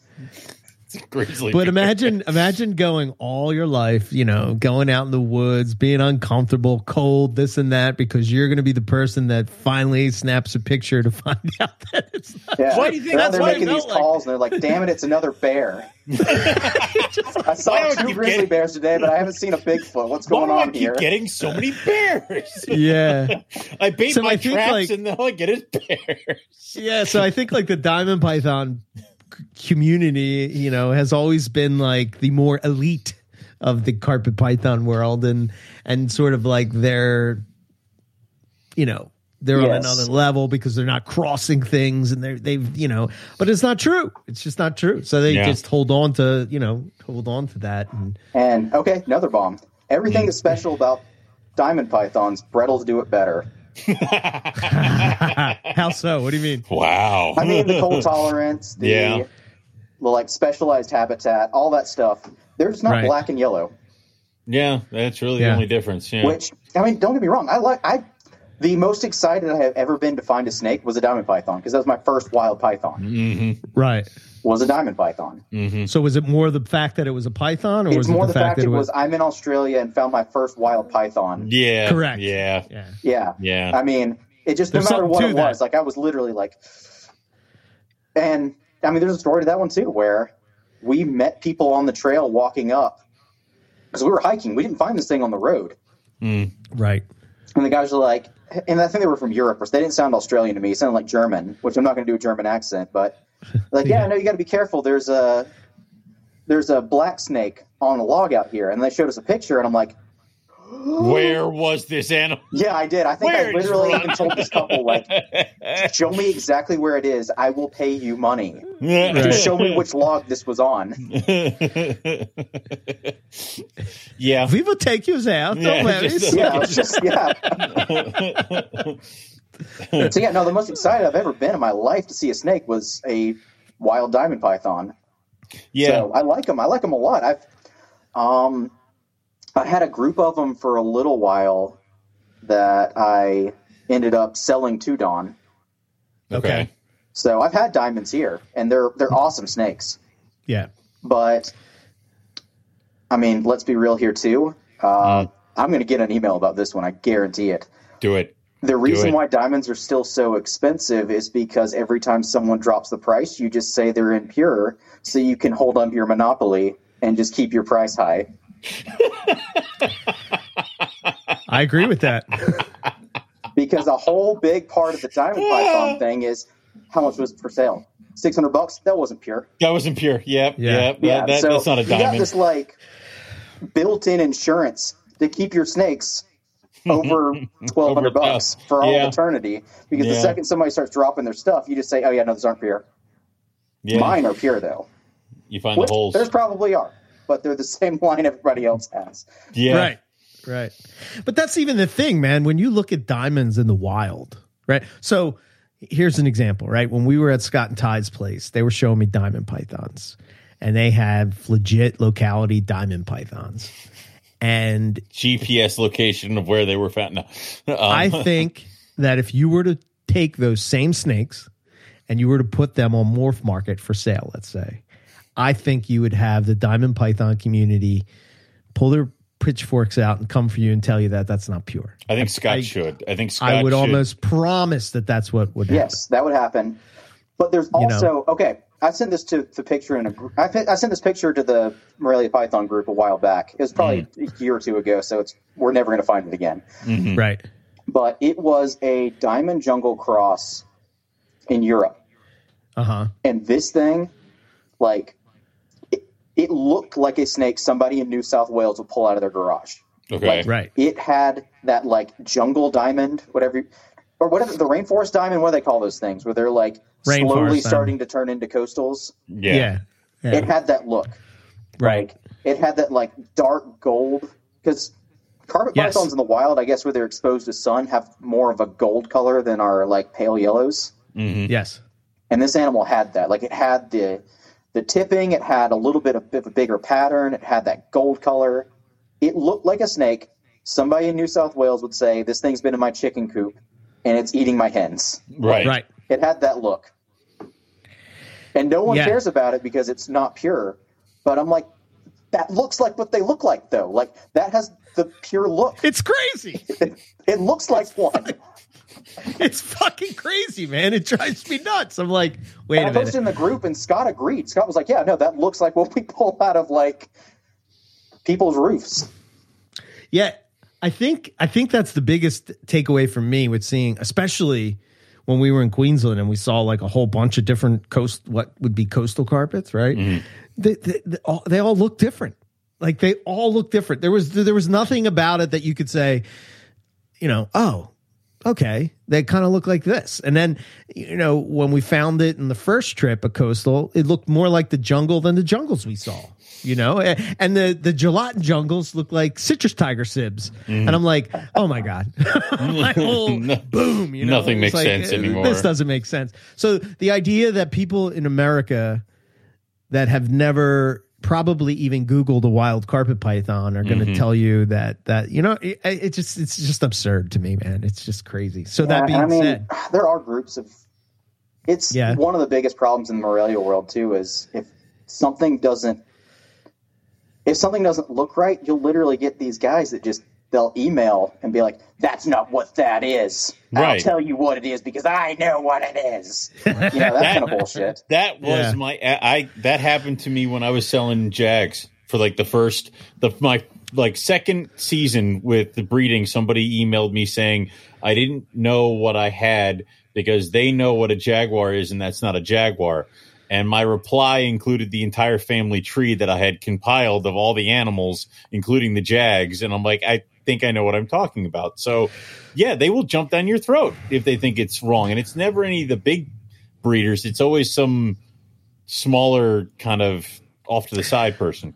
I don't get those anymore. So no, they've stopped trying to. They stopped trying to email you. Yeah, I'm kind of glad. I don't really like. I've never had that because Bredl's hybrids have a look.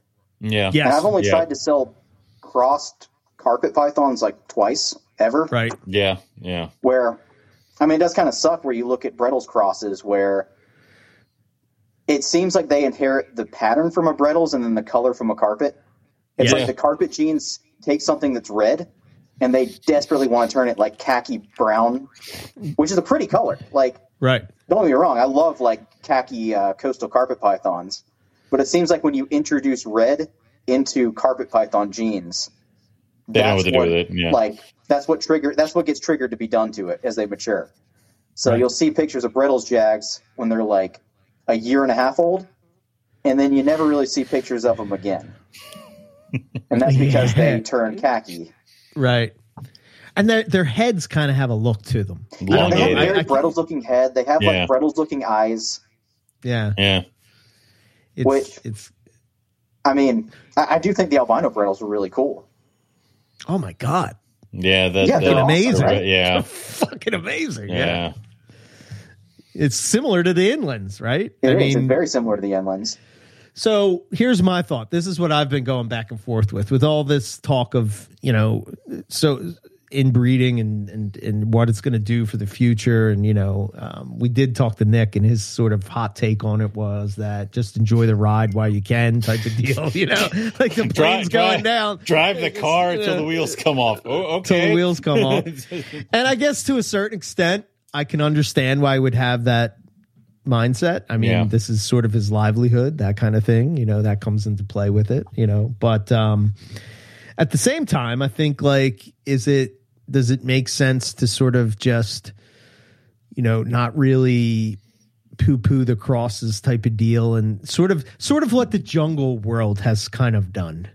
They've sort of just embraced the fact that, yeah, there's some that we don't know whether it's pure or not, but look, it's pretty. Can't tell me it's not a pretty snake, Well, if you look at older hobbies in herpetoculture, right? Mm. You look at something I really like are Nepenthes pitcher plants. Okay. If you look at some of the old crosses, like the old cultivars of there, no one in that hobby, other than like a very small fringe group of people, wants anything pure. They're like, no, I want the craziest crosses ever. I want this thing to have like, they kind of do like lineages with it, but it's a little bit different with plants where you can cut off a leaf and then turn it into its own new plant. Mm-hmm. Do that indefinitely. Right. But you've got people that are like, no, you do not want anything pure. You only want to have the crosses because the crosses have proven themselves to be stronger. They're prettier. They look better. Like when they're growing, like they grow out to be a larger plant.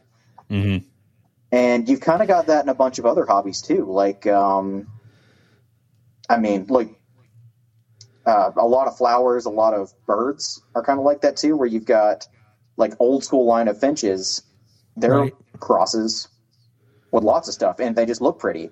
Part of the domesticating process is making hybrids. Yeah, it's kind of a couple things that have changed my mind. I heard Chuck talking on Reptile Fight Club, and he was talking about, I think they were talking about, like a sib, let's say, say the dirty word. You said the dirty word. You're not supposed to say that word. But some of them are freaking cool. Like I have these carpet pythons that are double het snow, and I kept them just forever. But they look like a black Bredl's python. Like because they sort of don't really have like the saddles type of look of a coastal. They have sort of the spots, if you will, of like I don't know. They're like trying to be all these things at once, and they're basically like black. And like I'm sitting there thinking, like when I was working in my reptile room today, I was like, I've never posted a picture of these. But I bet you if I posted a picture of these, people would lose their shit. And then when I told them what it was, they would be like, the morph people would be like, oh, that's fucking awesome. But like the purists would be like, oh, that's crap. That's bullshit, And I don't know. It's like if it's a cool snake, isn't it a cool snake? It's sort of like what you're saying with Justin with the ball python. You're allowed to enjoy snakes, guy, yeah. You know what I mean? You're allowed to. You're a snake person. You're allowed to like snakes. Yeah. Don't be a weirdo that calls out random people on Morph Market or on Fauna or whatever saying your stuff's not pure. And then, going back over to like the inland stuff, the inland crosses, it's so cool with them because you know how inlands have like a really distinct head pattern? Yeah. Yes. The crosses, like, you can tell the head pattern genes like don't know what to do with the like conflicting information they've been given. Because they want to make that like weird inland head pattern, but they also have the carpet python like genes that like want to make the rabbit head or whatever you guys call it. To me, it looks like a rabbit head. But skull and crossbones, rabbit head. Yeah, the skull and crossbones sounds a lot tougher, but a lot better. It looks it's an Easter bunny to me. I'm sorry. Okay. Yeah. Well, let's see. Yeah, it's kind of an Easter bunny.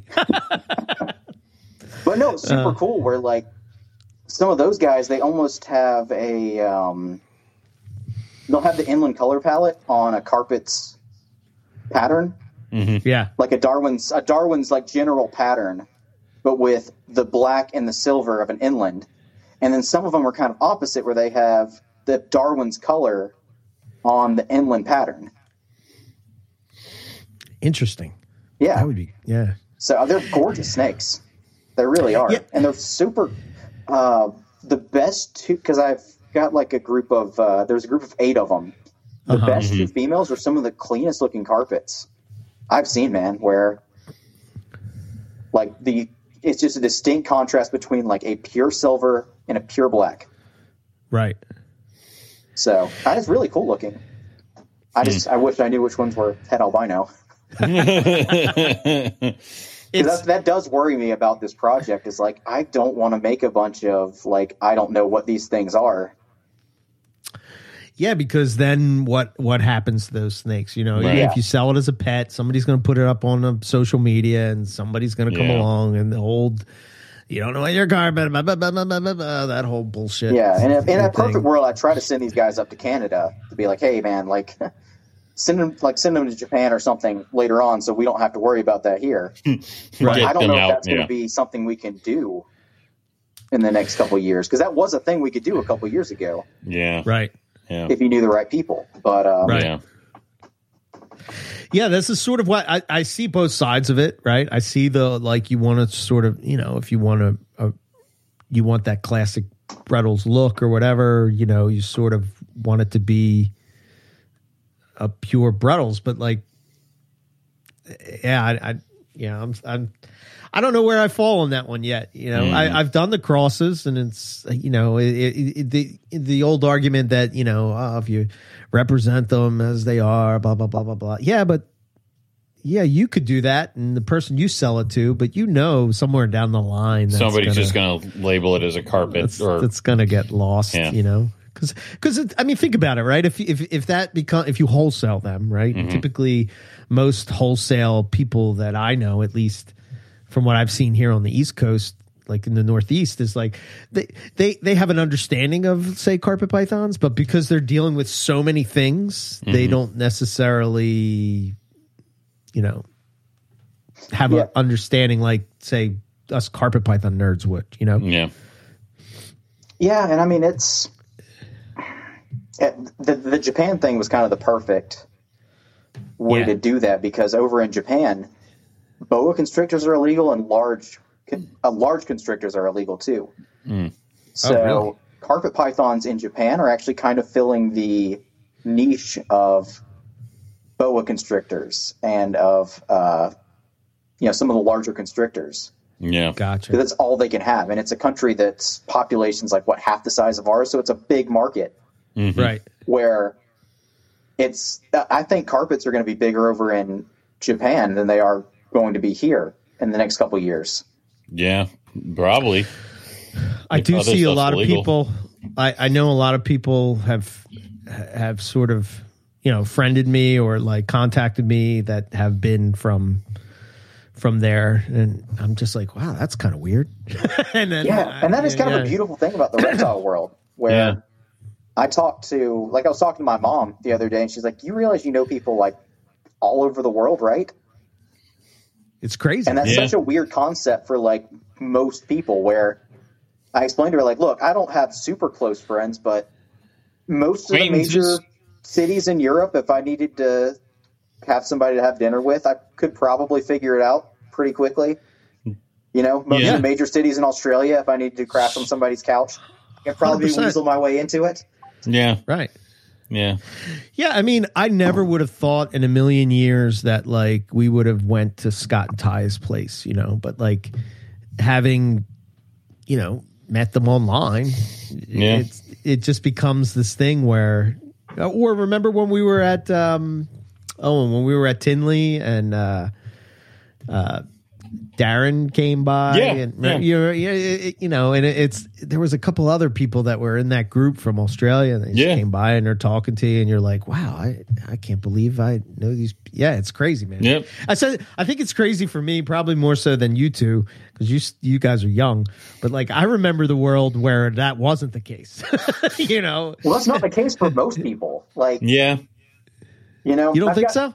No. Like, okay, my best friend is a pharmacist, Okay. Right? So he met some friends at pharmacy school that are from other parts of the world.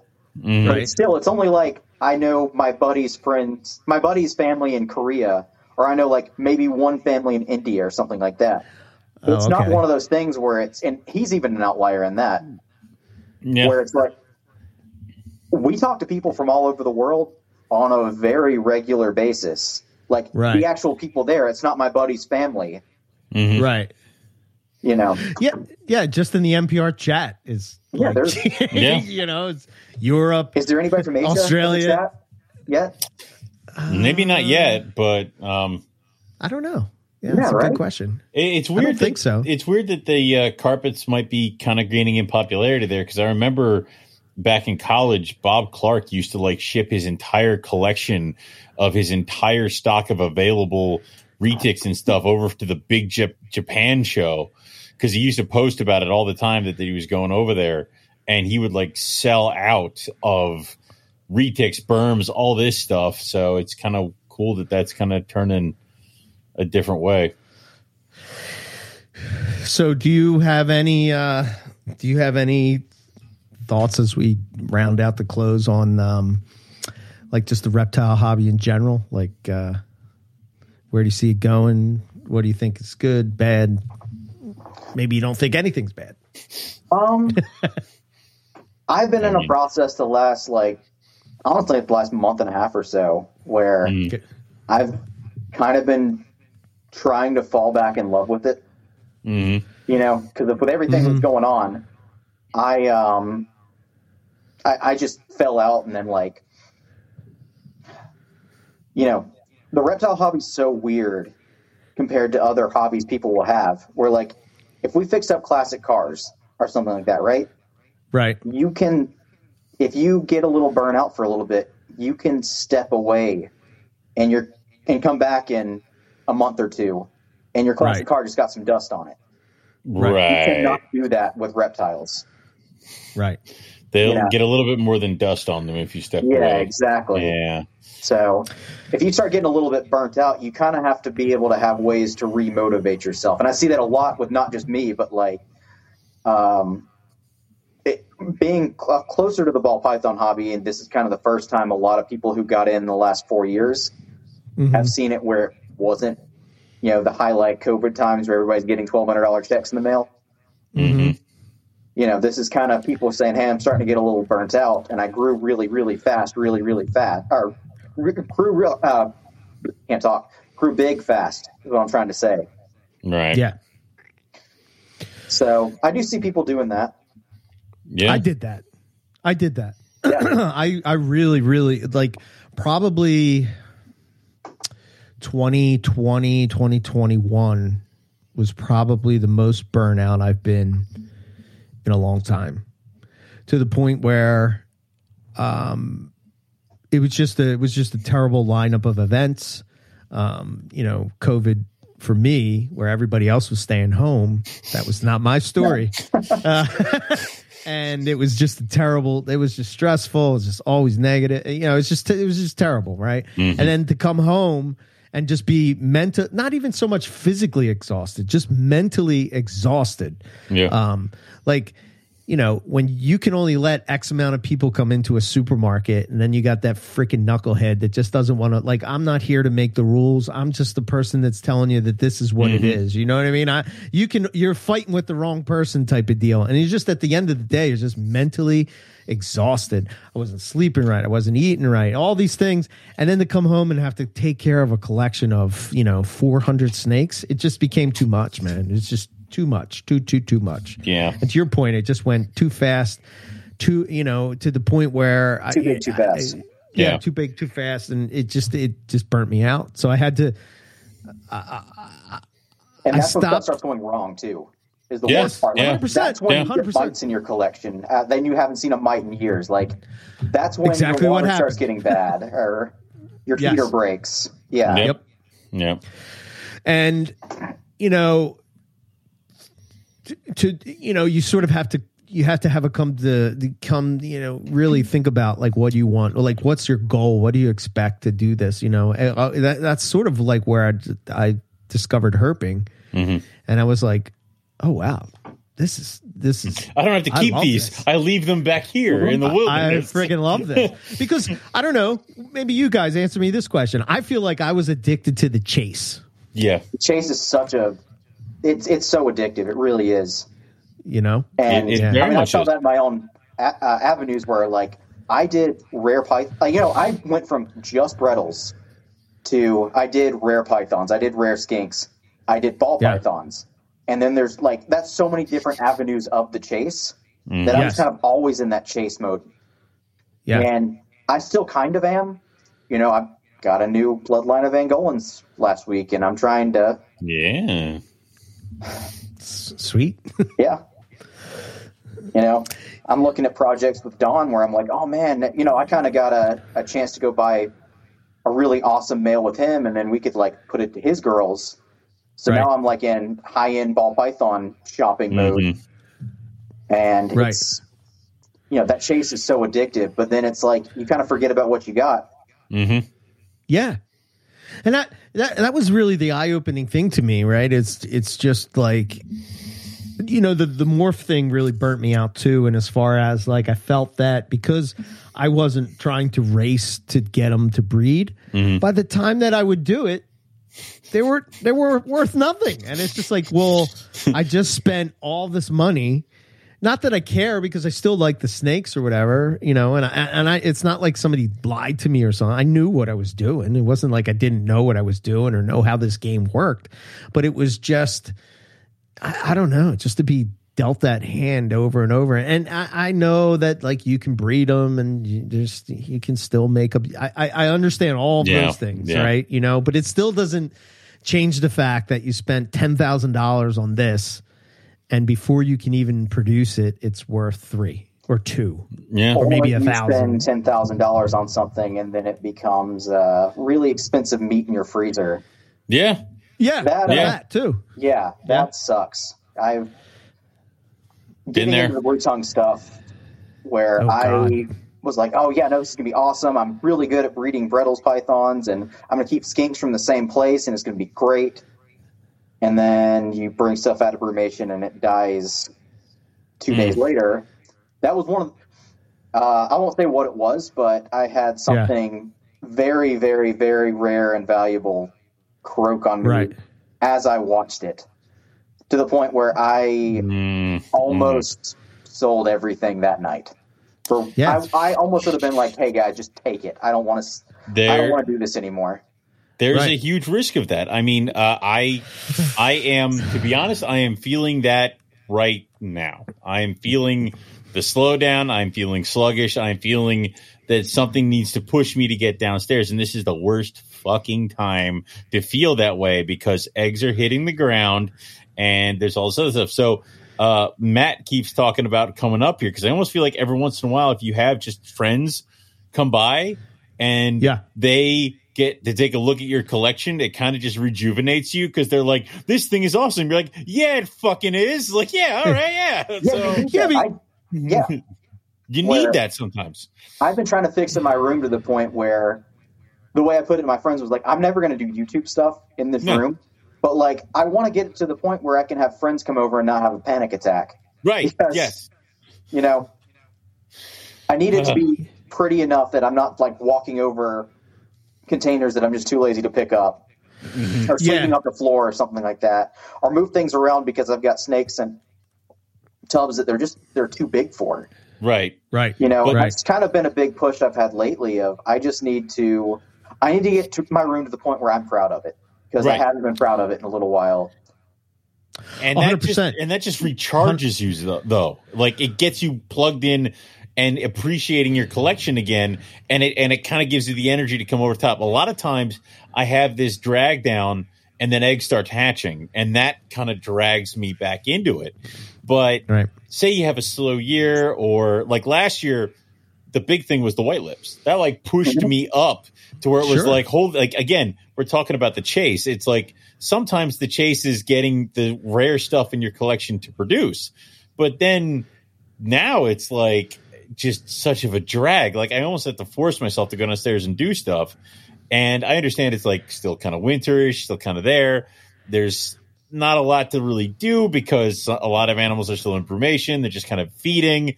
Eggs are hitting the ground. Some animals aren't really kind of coming back up, but you kind of need those different moments to kind of recharge you. Otherwise, you will completely burn out. Or like what Casey said, like something bad happens when you're in this kind of a downslope, and then you just bottom out. It's just off the cliff. Yeah, it's terrible. Which is, I've been there for a little while now, and I'm trying to bring myself out of it because sometimes you need a win. And the reptile world has a bad habit of giving you no wins. Especially when you're in a rare python world or in a colubrid world or something. Gut punching lows and then very few highs. It's just my God, yes. God. I think that Keith goes through this, right? Because a lot of times I'll talk to him and it's not until we go on a reptile trip, you know, that he's sort of, or we come up and talk to and hang out with him or something, something along those lines where it kind of rejuvenates you. But like, I mean, think about the species that he's working with, man. Mm-hmm. Like he's been able to breed all of these other pythons that he's done. He's bred birds of all types. You know what I mean? It's not like he doesn't know what he's doing, but yet he can't crack that one. This one thing. And like, I just can't imagine how you go year after year after year. And, you bang your head against the wall, man. Cause that's with the white lips. It was just like, come the fuck on. Like it was just, and it's just one setback after another. Cause like I've had white lips and I've got them up the size and I had them locking up and then the male dies. And it's like, well, shit. And then you have to totally redo it again. So, yeah. So I don't know, man. That whole like trying to find little wins and stuff when you're not. Skinks are kind of like, you ever heard how horse people go through stuff where they say a horse's only goals in life are homicide and suicide? Skinks are like that, except they don't commit homicide. my wife works. My wife works at a horse veterinarian. I know exactly what you're talking about. Yes. Yeah. They find very, very, very creative ways to kill themselves or get a weird infection or something like that. So they're like boats. The happiest day with skinks is when you buy the skink and then when you sell the skink. Everywhere else in between is hell. Yeah. I mean, I did get I honestly, like, I think one of the babies that came out last year is a het melanistic. I really, really do. Okay. That's cool. Because the male I'm using he's a het male from Thai Park, looks like a het. 2 babies came out. One of them kind of looks like a regular skink. The other one is like significantly deeper orange and significantly deeper black. Interesting. So that is a incomplete dominant trait. It's hard to pick out. It's kind of like yellow belly and ball pythons where sometimes people are like, yeah, that's absolutely what that is. And other times it's kind of subtle. Maybe. Yeah. Right. Yeah.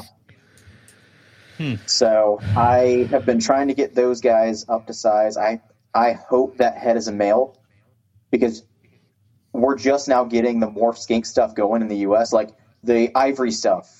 I saw that. White northerns. Those have just become available to people. And some of these morphs have been in the States for a long time. They're just not breeding.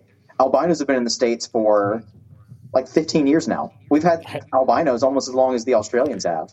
Melanistics. There's multiple melanistics in the U.S. and they just don't want to breed. Was it the albinos that were stolen from Prehistoric Pet way back when? Maybe. I know that somebody had some albinos in the U.S. that got stolen. I remember that because I was like one of those, like, why the hell would you do that? Because how are you going to... How are you going to sell that? Like, how are you going to sell that? Like, what are you going to do? There's like 5 of them in the country, and we all know one of them got stolen. I'm like, I remember that. I remember thinking that because, like, that is the dumbest crime ever. Like, that's like boosting, like, one of the only cars ever created of this type. It's like, what are you going to do with it? So, yeah. Jesus. Yeah, and then you take with the skink thing, the whole like not knowing to be able to sex it type of deal, and Ryan McVeigh thinks he's figured out how to pop them. Okay. I mean, or is Ben working on DNA stuff for them too? That was in the works. There was a rumor about that for a while. Yeah. I don't know if that's taken a back seat to the ball python shed stuff. Probably. I mean, you figure out the ball talked to python him a little bit today because he just came out with one of the new tests that I asked him about months ago. Okay. You figure out the ball python shed stuff, and then that pays for the weird stuff that we need for other things. I think that's what you have to do. Is that the money comes in from the ball python sheds, and then we figure out how to sex Gila monsters because six people care about that. Right? Yeah. Like only 4 people will care, or being able to see if there's actually jungle in this diamond. Yeah. So. Yeah, I think for me that's sort of why I've made a move to keeping a lot. So I said this before, but Nipper and Rob have been on me for a long time about doing exactly that. But I think that there's a certain level of I have to have X in order to be somebody, or and that doesn't include a 10-year strong podcast that gets you so much recognition. Nope. I told him it doesn't count. No. Nope. Yeah. I don't know. I don't look. I don't know. It's sort of like one of those things. If you have the podcast, then you should be able to talk about what you're doing, and if you're not doing it, if you're not doing anything, then why do people want to hear from you? I don't know. It's weird inside my head, but no, I get it. And again, that's probably also a chasing thing. If there's an alternate universe Eric that had just done the snakes and then they met you, they'd be like, "Oh my God, I have to go do that." There's kind of like the version of you that didn't do it would be so excited to meet the version of you right now that did do it. Yeah. I don't know. For me though, I did come to realize that I was addicted to the chase, and that when I have an animal that I thought would be the pinnacle of what I would want, and then when I get it, somehow I'm not. I still have to go and get something else. There's the next thing. Doesn't make any sense to me. You know what I mean? Yeah.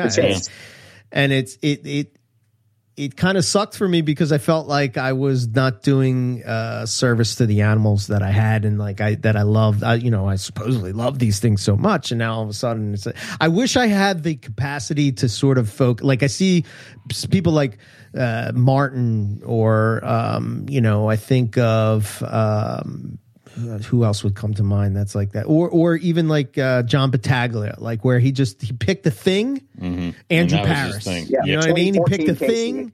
Yeah. Boom. Casey. Exactly. 2014 Casey. 2014, it's a rare model. I was going to say you, but I know you're sort of diversified at the moment. Or 2011 Owen, where he's just coastal carpet guy. Thank God that guy's dead. Or 2012 Eric guy, where he's just popwin carpets, I don't know. But here we are, 2023, and we're still 2023, and I'm sitting here and getting colubrids and pythons, and I can't remember the last time I brought in a new Morelia. I have 2 wild caught IJs coming again tomorrow. Yeah. Right. So these things from Lucas, that's the most excited I've been about bringing in a Morelia in years. Oh, the bredli. Yeah. Which I don't even know. They might not even be anything. But you know what? If there is any chance that they are, now I know I have the only unrelated ones. Right. Vindication for all those years wasted. There's going to be Warren in the corner. No, I'm going to send Warren those steps. No. You need to tell me. Damn you. Give it to me straight, Warren. Give it to me straight, Warren. Yeah, I only do. It's the only way I know how. Yeah. So. All right. So, what do you got coming up? You got anything cool that you're hoping to? I think you kind of talked about this a little bit, but what do you got coming up for this year that you're excited about? I am giving the blue tongue skinks a try. I'm trying out the het melanistic boy again. For a little while I was afraid he was sick.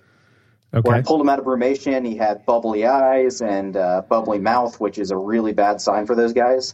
No. But in the last 2 days, I popped him in the incubator and kept him at 86 and kind of kept him hydrated, and he seems fine now. So That seems to have kind of fixed his issue. So I'm hoping he's going to end up doing something for me this year. And then my Western blue tongue skinks, which if I got Western blue tongue skink babies, that'd be a big win. Pretty cool. Talking about a big win, that would be a big win.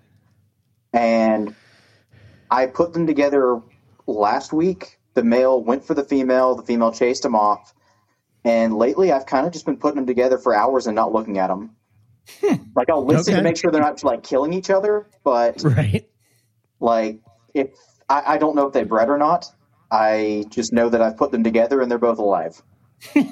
Okay.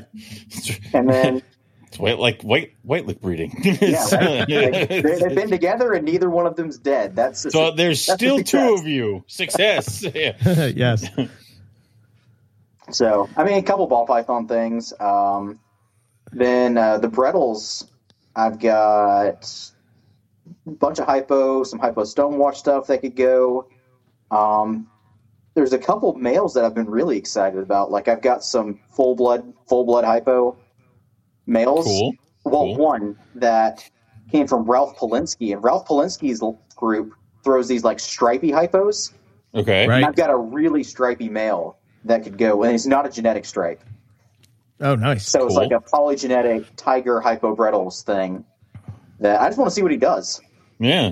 That's cool. I'm going to be looking for a hypo female, so if you produce them and you have any, let me know. And I've got babies right now that I really need to move, so we can talk about that. Okay. Fair enough. Casey's like, sold. It's like, already. Get them out of here. Please, God, take them away. Okay. Well, that's cool. Yeah, that would be cool if you could do. There's that look. I saw it. I forget whose page I was on today. It was somebody that I have Royal Reptiles, maybe in Australia, and they had these bredls with those. The one, remember that one that was in? I think it was in Europe, right? So where it had like those spots. You and I had a disagreement about this our first episode, and then after listening to it, I was like, "Oh, we were talking about two different things." Okay. So in the UK, there used to be a line, and I had one. Not from that line, but I had a similar look where they have like dotted line down their backs instead of the stripes.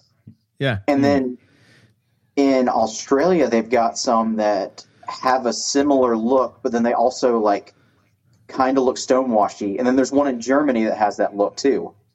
Right. Where like it's not a stonewash because it's so much more extreme than a stonewash. Right. Like if I described it to you, you'd be like, oh yeah, that's what that is. But they've got like dotted lines down their back and no pattern on the sides. Yes. They look really cool. That's awesome. Yeah, I felt like an idiot too because the that patternless. I think I said this like a while back on the NPR. The patternless bredl thing that I guess somebody in there's a couple in California or something like that. There's two different versions of that. So you've got the faders in Australia, which they kind of look like olive pythons. Like it kind of turns a bredl python into an olive python. Right. And then you've got the patternless, the vanishing pattern one in California. Right. Born with kind of the same idea what we were just talking about, where it's got a dotted line down its back and no pattern on the sides. And the head's completely patternless.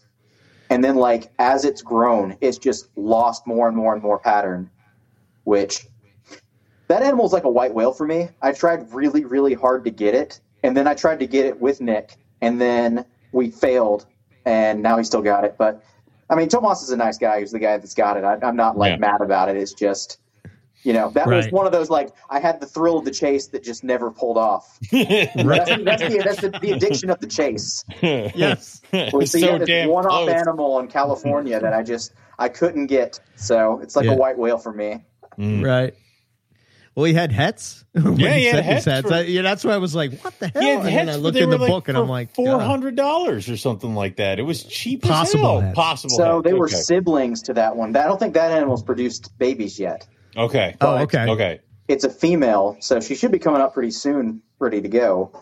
But Jesus, she's a one-off. That pair has produced multiple clutches. None like her have ever come out. So I think if she is something, she's going to be incomplete dominant. Right. So there would be no such thing as a possible head. Yeah, but I don't think he also had. And this isn't my story to tell, so I'm not going to get too much into it. But I don't think he and that group necessarily were on the same page of what it was. because he wholesaled the babies to some people and they sold them how they were going to sell them. Right. Okay. Gotcha.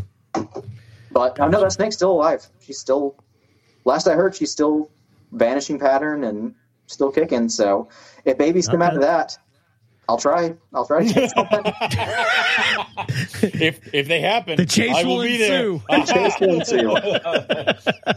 All right. Casey's like, the game is afoot, and he just runs out. What? Yeah.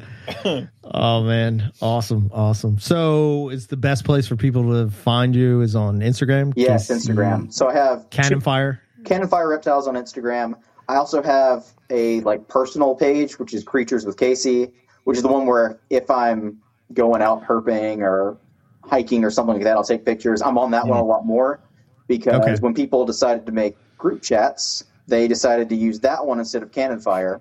Because I'm on a lot of Instagram group chats, kind of like we have on the Facebook group chats too. But yeah.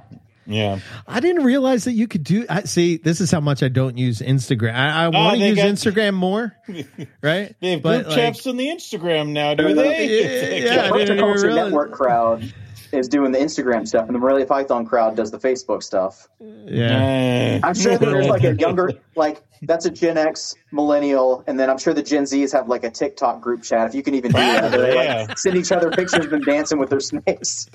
Is that what we have to do now to be relevant? All right. I won't do TikTok. I refuse. That's where I draw the won't line. either. I haven't done The it. TikTok is the Jag for me. That's it. Scaleless, Nope, Jag. too far. No, too far. Too far. That's the pairing too far. Yep. I can't do it.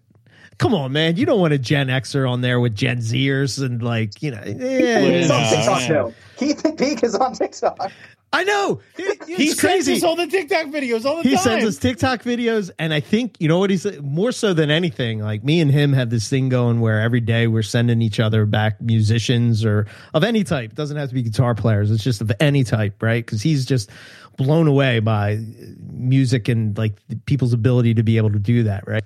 But he'll send me all these TikToks all day long of these guitar players, and it's so I get to watch it, but I'm not on there. So it's kind of how we all are on TikTok right now. Is even if you're not on it, your friends that are kind of let you know the cool stuff you'd be into. Yeah, 100%. So I like it that way. Yeah, I'm fine with that too. I don't need to be involved. Other people will find what I like and send it to me. Yeah, I kicked and screamed going on YouTube, man. I didn't want to do that, but then I'm like, I guess this is where podcast is going. Still not happy about it, but yeah, gotta have to go this way. But oh man, yeah, good talking to you, man. It was good to catch up, and yeah, y'all too. Yeah. I hope you hit those things that get you pumped up and get you back in the game, and but try to catch you at a Daytona or something. Yes, absolutely. I've been talking to friends about Daytona a lot this week, where we're trying to figure out plane tickets and stuff like that, because I drive down, but I'm driving down through Atlanta. So if some people can only get a cheap ticket to Atlanta, I can do a pickup thing and then drive down to Daytona. We have Carpet Fest the weekend prior, and then other things. So I'm not sure if it's going to be able to swing this year. So I'm on vacation that week. Yeah. So I'm thinking, can I end with Daytona, dude? Just go down. Can I just sneak away for a Friday and come down? Admitting that I do that for people on a podcast, because I really only offer. I do it for you, Eric. If you want to ride down shotgun next to me, I'll fly into Atlanta. It's about a few $100 cheaper. Is it? There you go. Yeah. You just have to leave in the morning on a Thursday. Morning is fine for me. I am a morning Easy person. Enough, yeah. All right, I'll keep in touch. I got to figure out if I think it's doable for me, and I would like to go down there and hang out. Ditto. Good time. I'm going to try. I'd like to do that as a long weekend kind of thing right after Carpet Fest. So we'll see. And for our crowd, it's for me. For me at least, Daytona's on the same level as New Year's Eve. For the level of, I look forward to it and I plan things around it. I don't think people really have that with reptile shows other places, but for us, Daytona's the thing for the year. It seems like the THP crowd has sort of made that home base, which is awesome. Absolutely. You know what I mean? Yeah. It's kind of But rejuvenated that show too. Well, you guys all seem to be located Tinley up around Park. Pennsylvania, Maryland, those places. Well, we're like Georgia, South Carolina, Florida. Yeah. Yeah. We got the East Coast all like locked up, yeah. down We got between down there. THP and NPR. We have it on lockdown.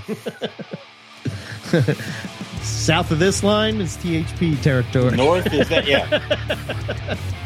No, I love those guys. Oh. Yeah, it was fun herping with them and all that kind of stuff. So, yeah, okay, all right, man. Like I said, awesome talking with you, and yeah, best of luck this season. Thank you. You guys too. All right. Cool. Sounds good, Casey. Thanks.